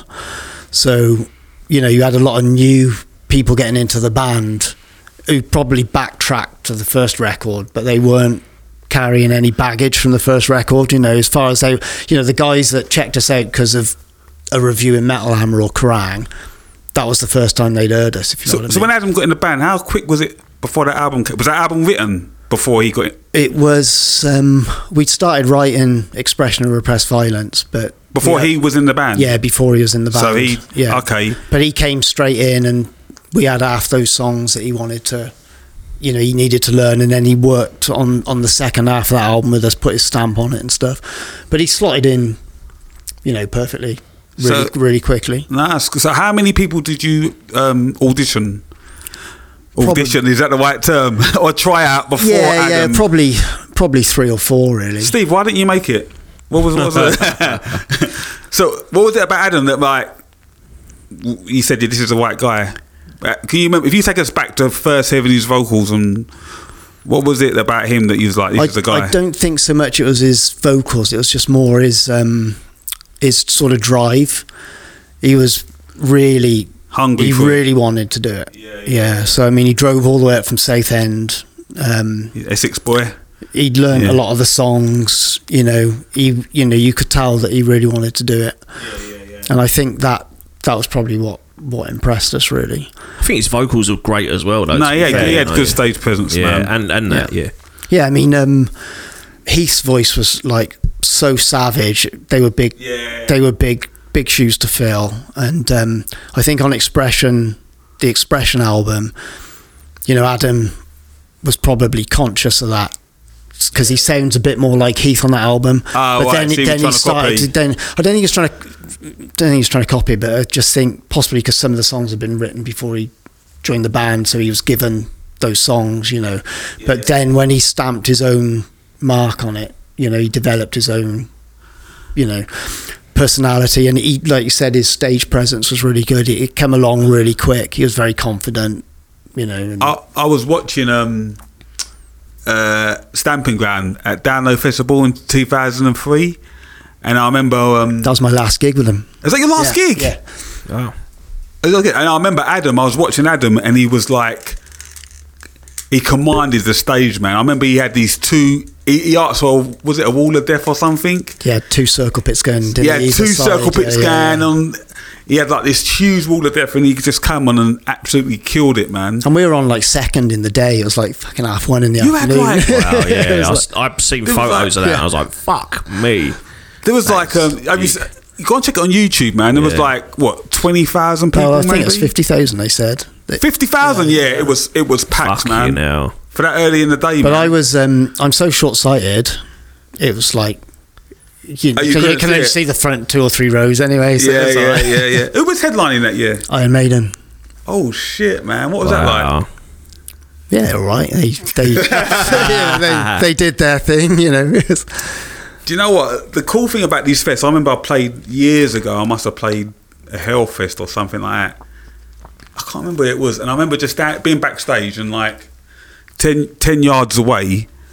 I was like, "Oh, there's Slash." Okay, yeah.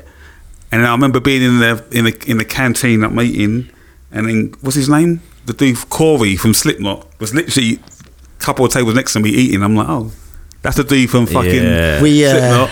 We did one of those festivals. Can't remember which one it was, but Slayer, and we were sat backstage with Slayer watching the football. Yeah. And Aid. Oh, so you actually sat with them? Yeah. So and they were really, you know, Aid had his picture taken with Tom Araya, and at the time, Kerrang did this sort of stalker sort of feature. And he sent it in, pretending to be Tom Araya stalking Aid from Stamping Ground. Yeah. He said, "Yeah, look who I bumped into. It's the drummer from Stamping Ground. Love Tom Araya." That's amazing, man. Did you bump into any like? Who else did you bump into? Did you get any like wow moments? Like, oh shit, like. Yeah. I mean, I was a big Sheer Terror fan, so it was great to play. So that's real, isn't it? I'm talking about all these rock stars, and you mentioned Sheer Terror. Yeah. So to play there, it was their last gig. Well, before they reformed again, but their last gig, and it was Paul Bearer, and he was like on stage. It was in a festival in Belgium, and he was like, "Oh, so this is how it ends in a field in Belgium, is it?" And Mark Freebase knocked himself out on the stage, jumped on the barrier and tried to dive on the stage and smashed his head into the stage. Yeah, Mark's locked down in northern Italy at the moment, which is where he lives. He lives in northern Italy. Oh shit, with the corona outbreak. Yeah, he's locked down over there. So shout out to Mark. On April the 3rd, 2020, the EMOC Collective are proud to present Hard Mind. Support comes from Full Contact, Entertain the Terror, Nothing Clean and Eternal Discipline. The show kicks off at 7 o'clock. It's £7 on the door. Get there early though and put on your best mosh socks. That's at LSQ, 170 Belgrave Gate, Leicester. Anyway, so away from all the glitz and the glamour of festivals, there were some great like DIY shows back in the day. Like in Essex, you had Unite, Raiden, Special Move. In London, you had like us lot doing our thing. In Wales, you had Public Disturbance. On the South Coast, you had 6 Foot Ditch. In the Midlands, you had Freebase. Then in Scotland, you had Divide, Broken Oath. What were some of your most memorable places back then playing, or memorable shows? Anything you can share with us? I think I liked playing the Red Eye. The Red Eye. We've talked about it many times. Yeah, Everyone loves a Red Eye. There was a couple of moments there, and I thought this is like CBGB's. Yes. Because we played a gig there, and I think it was when I put that Cro-Mags tribute album out. Yeah. And the place was packed, and it went off for every band, and I just remember it was just just one of those sort of magical days. Like Yeah, I used to love that. And the other thing that was good for me was I sold so many CDs at that gig, it broke even at the gig. Oh, amazing. So it broke even at the launch gig, and I was like, Wow. that was good. It was a quite mad venue because a bar was proper like on the dance floor. So it was kind of tucked away at the back.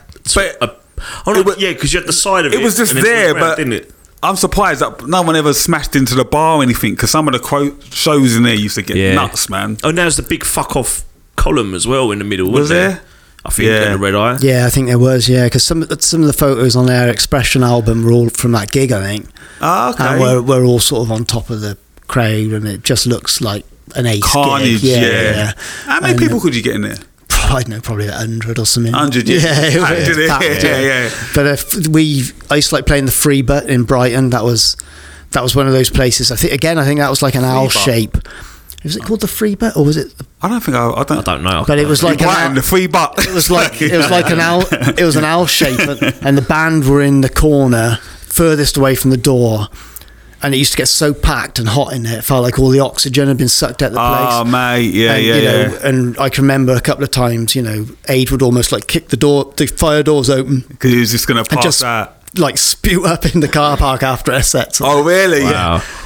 I remember Age used to have the biggest kit as well, didn't he? He had like 1,000 cymbals, man. I don't know how he's fill it in some of these venues. Yeah, that was the metalhead in him. So I mean, Stamping Ground is very much like this sort of two halves band. So me and Mobs were very much the punk guys. Yeah. Who tended to keep it grounded. Scott and Aid came from much more the metal scene. Yeah. You know, so It's a good blend, though, isn't it? Yeah, it was a good blend. It was. You know, the two halves really complemented each other towards the end, I think. Nah, that's sick, man. I've read somewhere that you supported. Is it Anthrax, Arch Enemy, Soulfly? Was that a one-off or was that a tour? So they supported Anthrax after I left in 2003. So basically, Stamping Ground got bigger after you left it. We did the Soulfly tour when I was in the band. Oh, what was that like? And it was all right. I mean, Max was a bit of a dick, to be honest. Really? Yeah.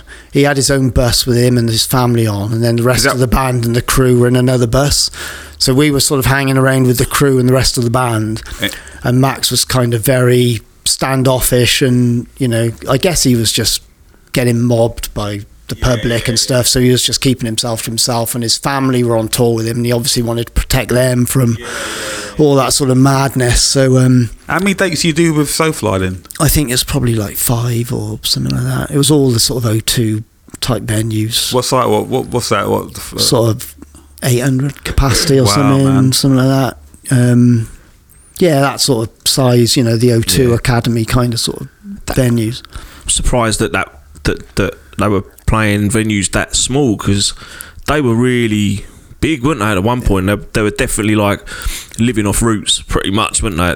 For the early part of Soulfly, at least. It was a good tour for us because those kids that were coming to see them were really into aggressive music, and it was just going off for us. I think a surprising tour for us was when we toured with AFI, who were like a really melodic hardcore band, but you know, they were really energetic back then. They hadn't gone as sort of gothic as they did. We had no idea we were going to go down on that tour, and they were just breaking big, so they got booked into all these modest sized venues, and then completely oversold them all, you know, 100 people outside TJ's in Newport. And but they were great band to tour with, but you know, their crowd were really into us as well, but they weren't really DIY gigs, which is what you asked me about.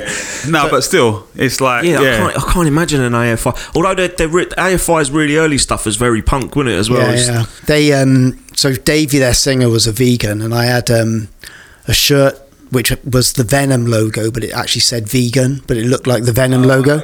Actually, it was Edward from Good Life who gave me that shirt. But anyway, and Davey took a liking to that shirt, and I took a liking to his Nerve Agents shirt, because I love the Nerve Agents. I'd never seen a shirt, so we swapped shirts at the end of the tour. That's brilliant, man. Which was quite nice, I suppose. It was like the end of a football match. Yeah. But I often thought, you know, I could sell that shirt to like one of these gothic fans of latter day AFI who think he's the Messiah. Yeah, bloody hell, man. 2005, you could have got a mint for that.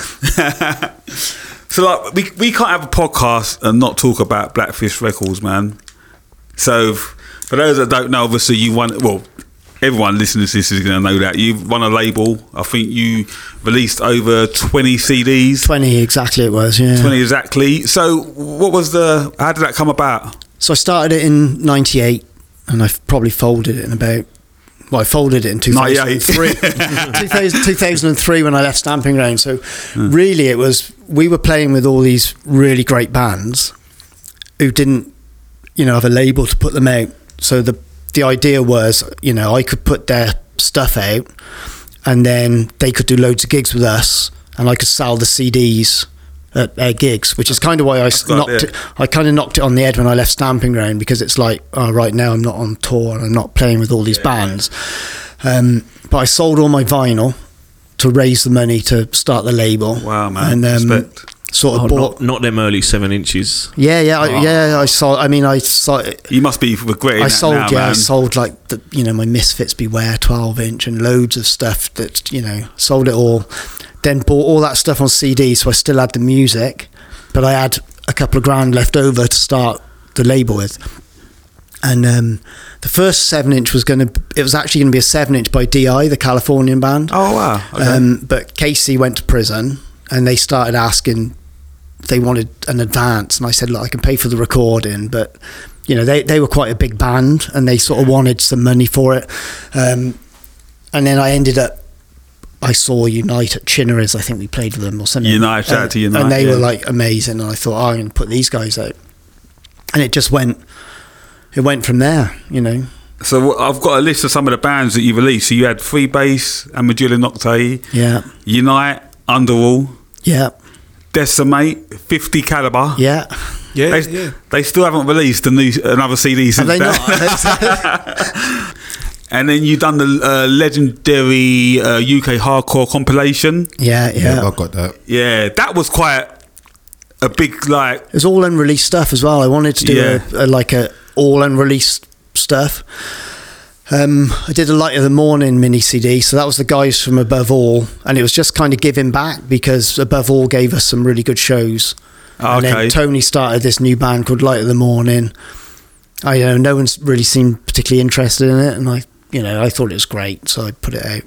And we did a couple of covers albums, which were benefits. And that was the punk thing. So I was kind of, we did like a Subhumans tribute CD with loads of punk and hardcore bands on it. So you had Knuckle Dust on a Subhumans tribute CD. So there was lots of cross pollination between the scenes then, which was really healthy. Nah, that's fucking. I loved it, man. And obviously for me, you released our Knuckle Dust's first ever album, Time Won't Heal This, man. Like. And that album's very close to my heart, like, not because it's like made me loads of money or anything like that, but it just shaped me as a person. Do you know what I mean? So I'm thankful for like you giving someone like us, like when we got asked to do that CD, it was like fucking blown away, man. So you've helped shape him as a person. I hope you're proud of yourself. But there's a quick story because we done a Knuckle Dust Stamping Ground split. Yes, we did. Yeah. And I remember when I got told that was going to happen, I was like, fuck me, Stamping Ground, this is going to be amazing. So we was like, right, we have got to get the best production we can, because Stamping Ground's production, like, you guys were always, your production was always really good. So we was like, right, so Ray, drummer of Knuckle Dust, he was like, right, I'm going to find a producer. So anyway, a couple of days later, he finds a producer and he goes, I found this guy, he's got a 24-track desk. And at the time, we're like, 24 track, that's amazing, because we're used to recording on 16 or 18 tracks. So we turned up, and literally, it was this black dude. He was about 60. He looked like Aswad. You know, the shine like a star. And I walked in, I was like, this guy is not going to have a fucking clue. And when we showed him what we was playing, he just looked at us like, we was like fucking we were Satan kids or something. And the reason I say that is because when you listen to that CD now, I cringe a little bit. The production from Knuckle Dust is so bad. That's the one where you can hear Ray's pedals squeaking as well? Probably. So, yeah. The dude didn't know that he had to amp up the guitar. He didn't know nothing about the music at all. But at the same time, when I listen to it, it's like, when you listen to something and it tells a story of a time. So like, but I was...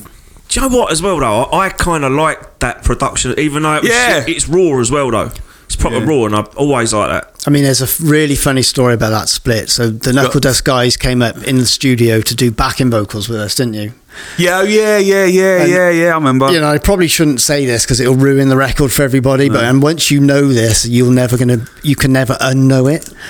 But so that the song "Pain Is Weakness Leaving the Body," we're doing the backing vocals, but their drummer, who was like a clown, he's shouting, "Spend the weekend with Linda and Bobby."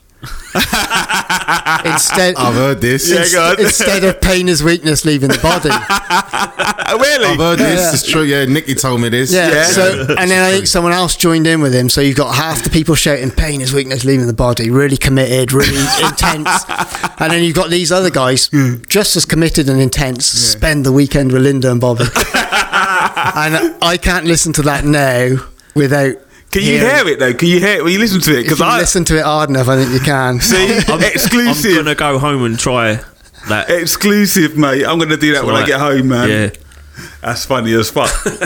So what happened with Blackfish then? Like, so I got too ambitious.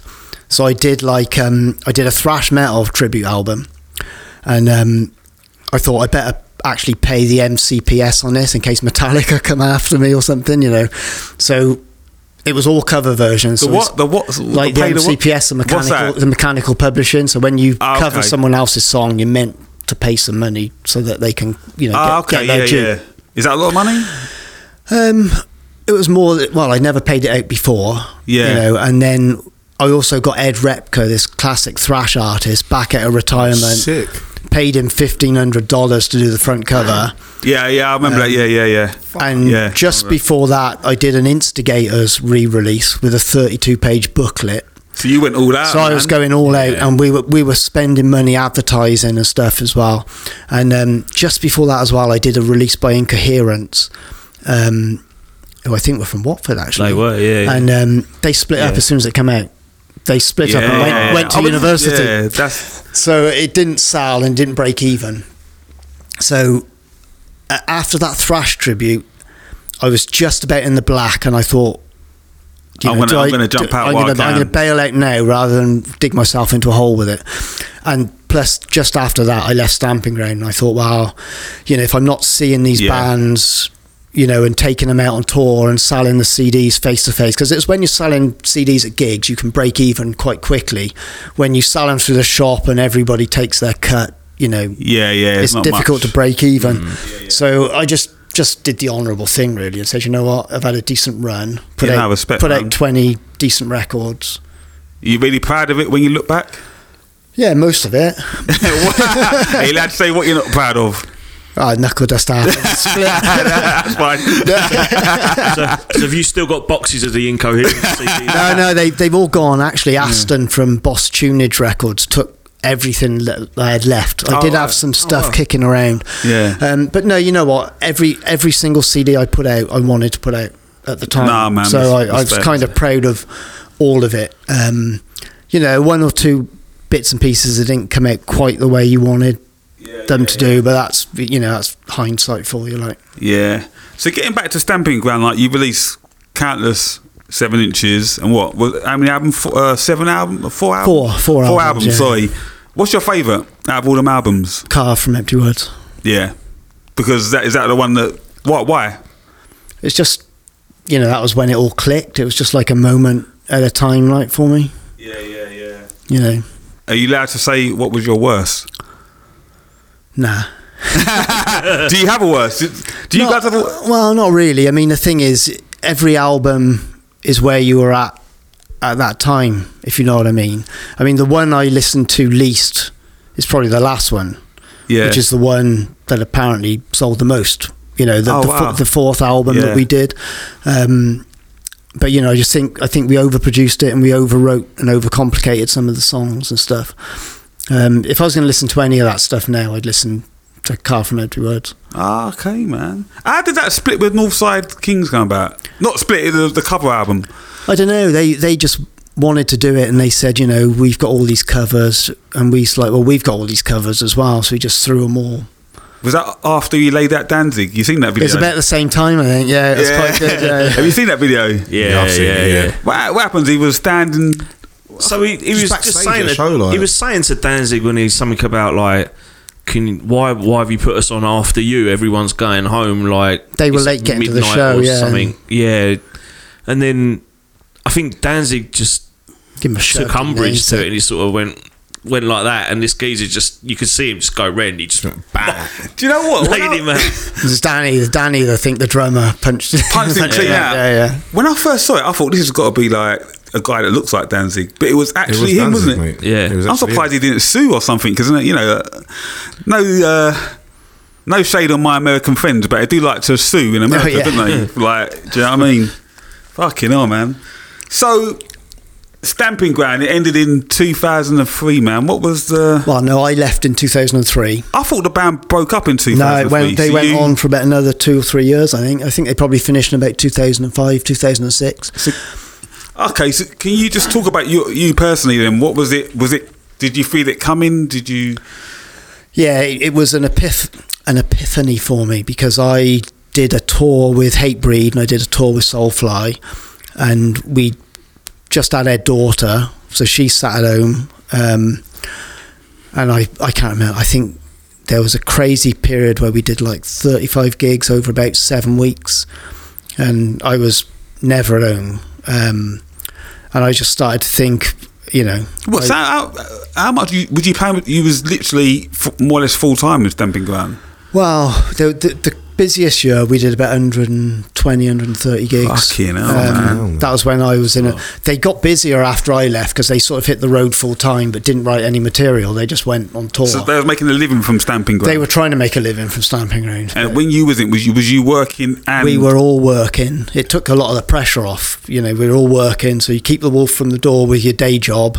It didn't matter if you didn't get paid for a gig or whatever. But I can remember sitting backstage very miserable, thinking I should be at home with my daughter, and I was thinking, I know the staff at this venue better than I know my own daughter, because we rocked through this venue 3 times in 3 months. You know, and I was like, this ain't right. So I actually said to him, look guys, I'm done. I think the next day there's a phone call like, oh, you've got the main stage at Download, and I'm like, fuck that, I'm doing that gig. So I said, I'm doing that gig for sure, because it all built up to that gig. So that was the last gig I did with them. Did they try and convince you to stay? No, I think they were all really reasonable about it. They could see the reasons for doing it,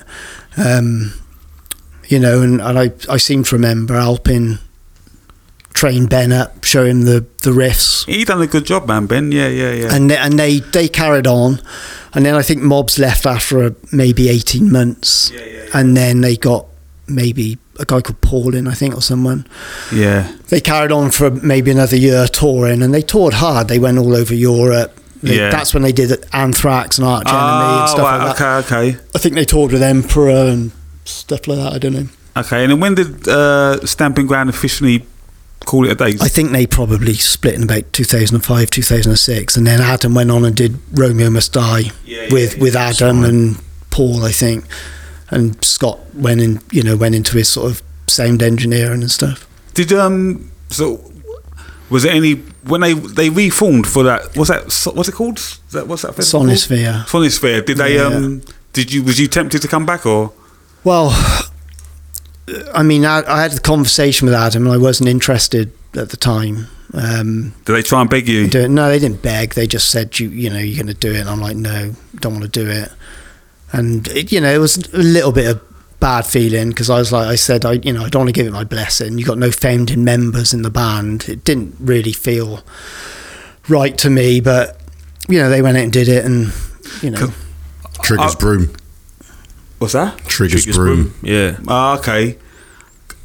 No, it's interesting what you said, because Cheapers Boom, what's that? He don't get it. You don't get it. It's only Fools and Horses analogy. Trigger's Broom. Trigger goes, this broom, I've had this broom for 18 years or something. He's had 10 handles and 18 fucking heads. Yeah. Trigger's Broom, Oh, was I supposed to laugh then? Sorry. You just tell, I give him a look like, got that, has he? I got it now, it's just hit me.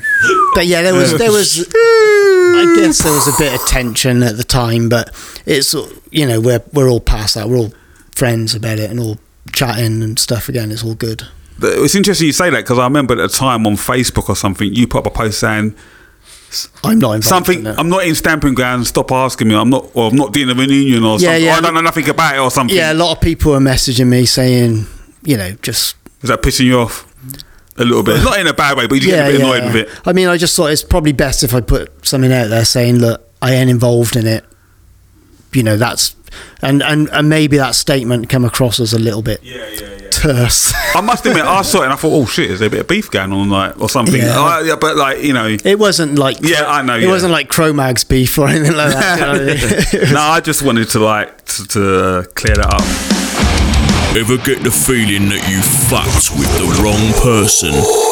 Well, here's that feeling, squeezed into 31 minutes of audio violence. This is Cold Hard Truth with their new album, Intimidation. Available for you to stream from all the usual places and to own on CD from Ruction Records when you visit www.ruction.com. And just remember, I know where you fucking live! We can't end it without talking about your books, man, and your work for Terrorizer magazine. So you've released 5 books. I've got them written down here. The day the country died, and my phone's just jumped over. Name the books. The day the country died. So Burning Britain was the first one. Oh, Burning Britain was the first one. Then The Day the Country Died. Yeah. Then Trapped in a Scene. Yeah. Then Armed with Anger, which is one I read. Which was a difficult 90s book. Yeah. And then some weird geezer on the front cover. Yeah. Yeah. And then Contract in Blood, which was a UK thrash metal book. Yeah, I saw that. That's come out just last year, right? Yeah. And so the one I'm working on now is called The Scene That Would Not Die. And that's sick. And that's the punk scene from 2000 to now. So it's just kind of bringing it to a conclusion. A conclusion. Yeah. So the question I've got to ask for you, is how do you... Can you guys even begin to think how you write a book? Like, how... No. Like... Can't even read. Not me. How do you put a book together? You just start. It's just baby steps, really. You know. It's I mean, each one took about 2 years to do, you know. So you do a lot of interviews, a lot of editing, a lot of proofing, sourcing material and shit. Yeah. When you get these celebrities and they write their books, they get someone to write. They just sit in a room with someone, they talk, and then someone gets all their shit, and puts it together. Did you rearrange it, or did you give it to someone else to rearrange? No, I did it all. Wow, man! Look, and I come on, come on, man! It's called DIY, mate. So no, I even proofed it, you know, and sort of wrote the blurb for the back cover, wrote my own press release. Yeah. You know, just the thing is with Cherry Red, who did. Yeah, they're the ones. So they did the first 5 books. I spoke to other companies that would have paid me more money to do it, but Cherry Red gave me complete, artistic, creative control. So you really enjoyed working with them? Yeah. And am I allowed to ask, did the book sell well? Are you a millionaire? No. I mean, I'm not going to lie, I went on holiday off the back of it. Why not, man? Fuck's sake, yes. I mean, Burning Britain sold the best, and the day the country died, you know, and there's sort of been diminishing returns. You know, the 90s book was a hard sell. Yeah. Why do you think that was? Because I had Pierre on the front cover. I think, I mean, the thing is with those 80s books, I mean, the whole reason I wrote those books was because I was writing for Record Collector at the time. Yeah. And I was reviewing all these books on UK punk, and they were all about the Sex Pistols and the Clash. And I was like, when is someone going to write a book about Discharge and the Exploited and GBH? Because to me, we talked about it earlier, didn't you? You know, your own moment, you know, that was my punk. Yeah. Because that's all punk is, isn't it? It's just in your head, isn't it? It's, you know, your frame of reference, your perception and attitude and stuff. And my punk is better than your punk, obviously. But, you know, that's what people think. But my punk was the early 80s. And I'm like, when is someone going to write a book on this? And in the end, I thought, I'm just going to write it myself.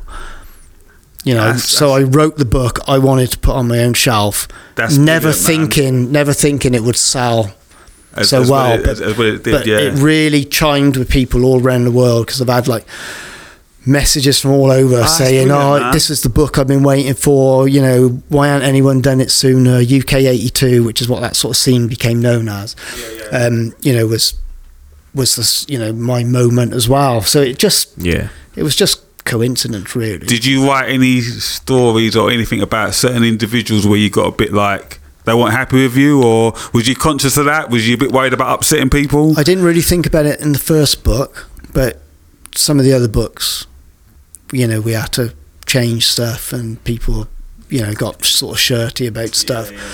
And what you find with bands is, you know, you talk to one guy who says it happened like this. You talk to another guy who says it happened like this, and you talk to another guy who says it happened like this. Somewhere between the three accounts is probably the truth. And what I try and do is sort of put all three accounts in, you know. But then the other thing I always do is send it to the band, say, read this through. Are you happy with it? Is it correct? Because the last thing you want to do is it go to print and they say, oh, you spelt my mum's name wrong or whatever. And you had a couple of bands, like one member wanted to have the final say, and then another guy, you give it to the other guy and he'd say, no, put my bit in again. You give it back to the other guy, he's like, no, take his bit out and put my bit. So what do you do in that situation you then? just cut, in the end, I took it all out. There was a couple of bits where I thought, you know what, I'm just going to remove all of that story. Do you know what is funny, right? There's 6 people in our band, but I'm always right out of all of us. It's uncanny. I ain't saying fucking nothing. So how far are you with this last book? Are you I'm up to, I've written about 160,000 words, so I'm about halfway through. They're all big books. They all clock in 600-700 pages. so do you lock yourself away in a room and do you just... I mean, a lot of the first book was written at 4 or 5 in the morning because I was having this insomnia at the time. Oh wow. So I was writing it before I went to work and stuff. Should we try and go through some of the questions? Yeah, let's do this. Yeah. Are you all right to stay? Yeah, I apologise. I could talk a glass. No, I love it, man. That's great, The man. thing is, when we do this, I try and cover much of the story as possible. All right, first question is from our good friend Jimmy Ferrari. He's actually part of the Brooklyn Blast Furnace and he's one of our sponsors. Well, he is our sponsor. Brooklyn Blast. No. Dark Satellite Media. Yes. Yeah. Shout out to him. Anyway, man. this isn't a question. Satellite Media. This isn't a question, it's just a statement. Stamping Ground's cover of Where Have All the Boot Boys Gone is one of the hardest songs ever and my favourite track off of the worldwide tribute to Real Oi Comp. That's amazing to hear. I mean, me and Mobs grew up. We loved the Cockney Rejects, and it just seems so bizarre for Stamping Ground to cover the Cockney Rejects. But on Cro-Mag, we did a cover of Jerusalem by One Way System, and it was a hidden track on the second album, Expression of Repressed Violence. Oh, dope. Ono Cro-Mag heard that, and he was like, oh, these guys are into their UK punk. Oh, so great. that's why he asked us to go on that tribute to Oi. Rest in That peace. comp was actually really Nice. fucking hard. I listened to it a few weeks ago at Mansions, like, and it's like hearing that Stamping Ground sound over an Oi track is like fucking. And we did a Slaughter and the Dog song as well, I think, and we butchered it. And I mean, I've never forgiven myself for what we did to that song. Oh, cool, man. That's a good question, man. Okay, I got a question in from Nick, which says, any chance of the Blackfish back catalogue making its way online? Yes. So I think it's all on Spotify. I think it is. Yeah. I think it is up there or on Spotify. I might stand to be corrected. I'll check it out when I get home, but I'm pretty sure Aston from Boss Tunage put it up online because I didn't know how to do it. So there's a Blackfish page on Spotify, right? I think it's all up there. I don't know if there's a Blackfish page. It'll be all as the such. individual bands. Ah, okay, yeah. So you got to search them individually. That's it. We've got, I think you know this guy, it's Darren Big Ed White. Do you know him? He's got a big head, yeah. I'm trying to think. Yeah. I think he's. I know Danny Evans, if he knows him. Like, was one of like. Oh yeah. What's up? But he basically just says, "Tell him he's a legend." Simple as. That's it. I mean, I appreciate it, and I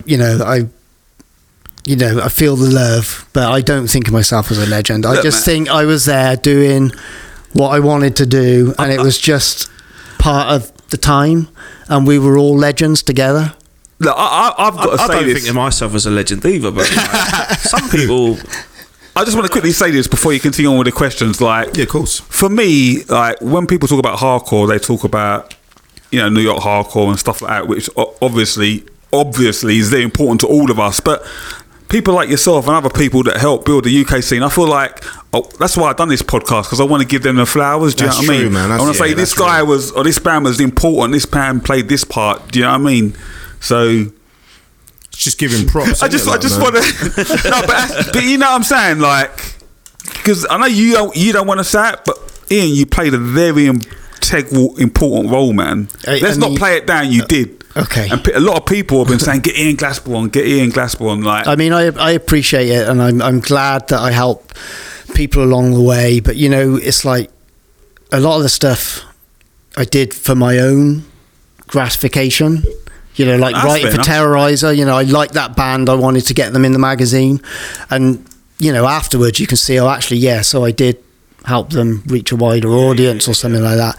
But you know, it does make me feel uncomfortable when people say, "Oh, you're the Godfather of UK." I'm like, You cringe inside. I'm like, it's like, I mean, you know, essentially, I'm like quite a shy, retiring kind of guy. Really? Like, yeah, so, but you know, it's better to be people to give you props and to He's blushing right now, to give everybody. you, to give you a load of grief. Do you know what I mean? So it's good. I'll take it. Yeah, thank Let you. your kids listen to this podcast and they'll be like, "Oh, my dad's cool, man." They'll be- Like, yeah.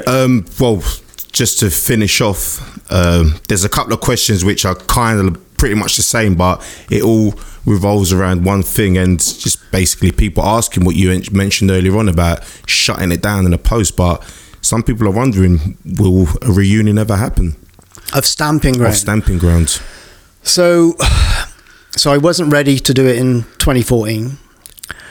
It is 20 years since Carve from Empty Words. Or about, am I going to have to edit in a drum roll here? yeah.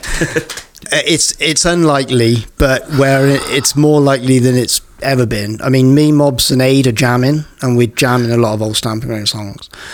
What I'd like to do is just get the five of us in a room to jam that album for old time's sake. Yeah. And there's two Yeah. reasons I want to do that. One is because we were all friends, and it would just be good to do it again. Exactly. Yeah. Yeah, beautiful. And the other thing is, we're all alive and actually capable of doing it, which is something to celebrate, because Yeah. a lot of my Yeah, friends definitely, man. are like either wasted, you know, or arthritic or dead or whatever.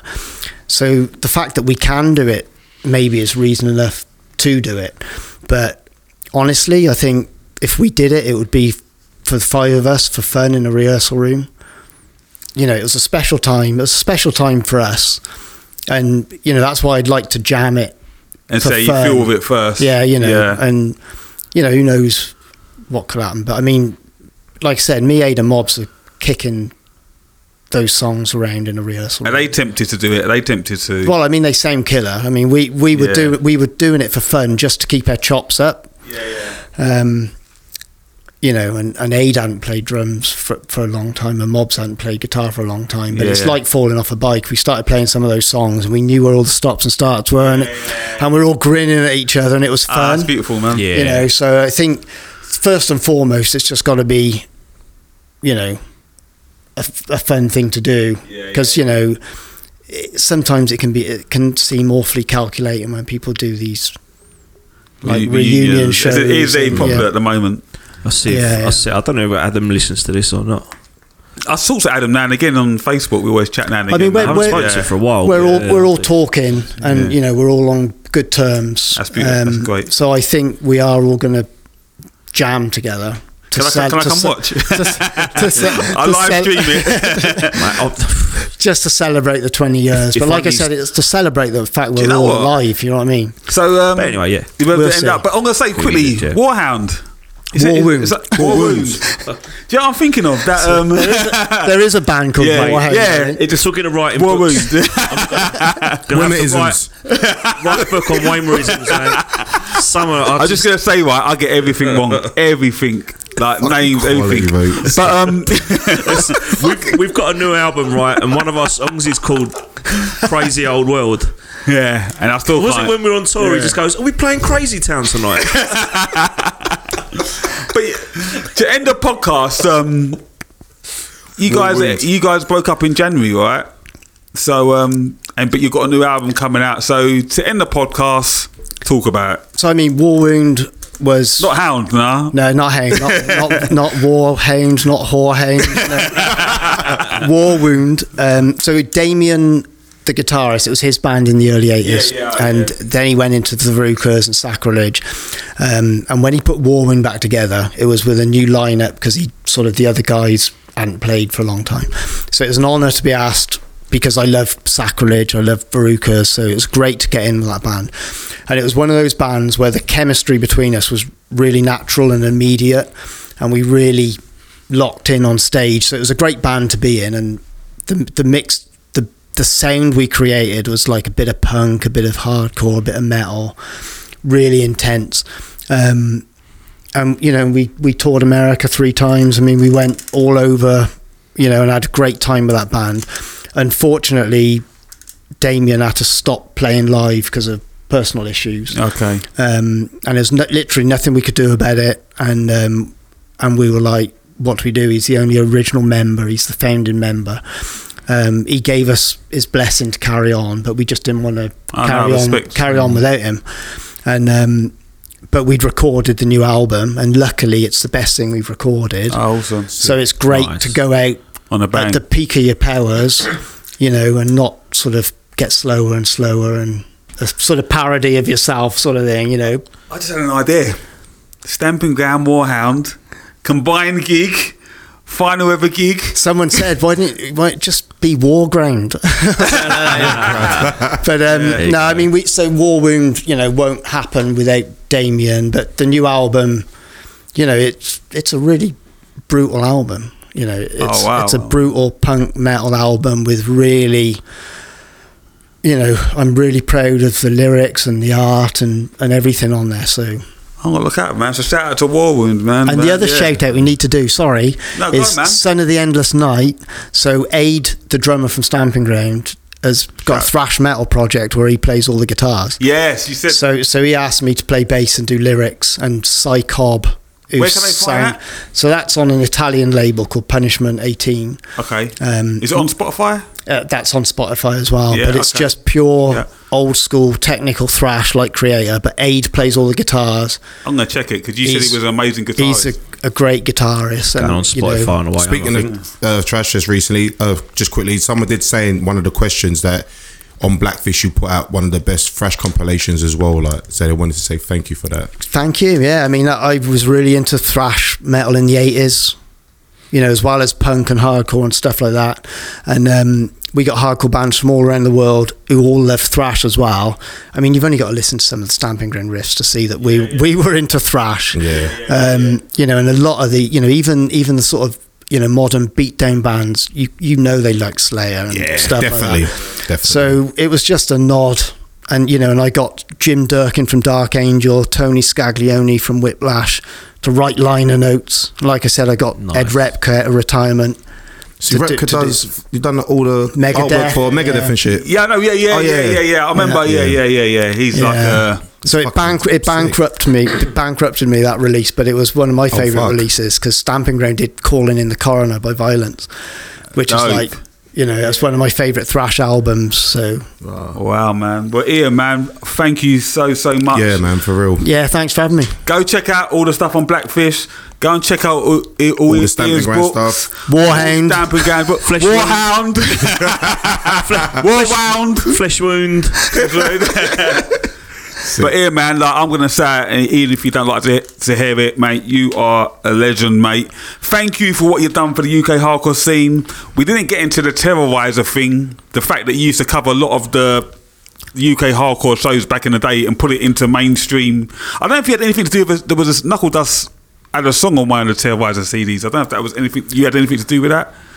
I did. Thank you. Things like that, man. You didn't have to do shit like that. Like, true, man. Do you know what I mean? And I appreciate that, man. So thank you very much, man. That's all right. It's my pleasure. Anything you want to say?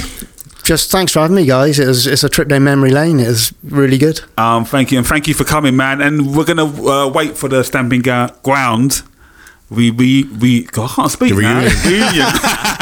I'm gonna shut up. Thank you very much, man, and good night. You're listening to the Everyone But Us podcast, straight from the heart of London.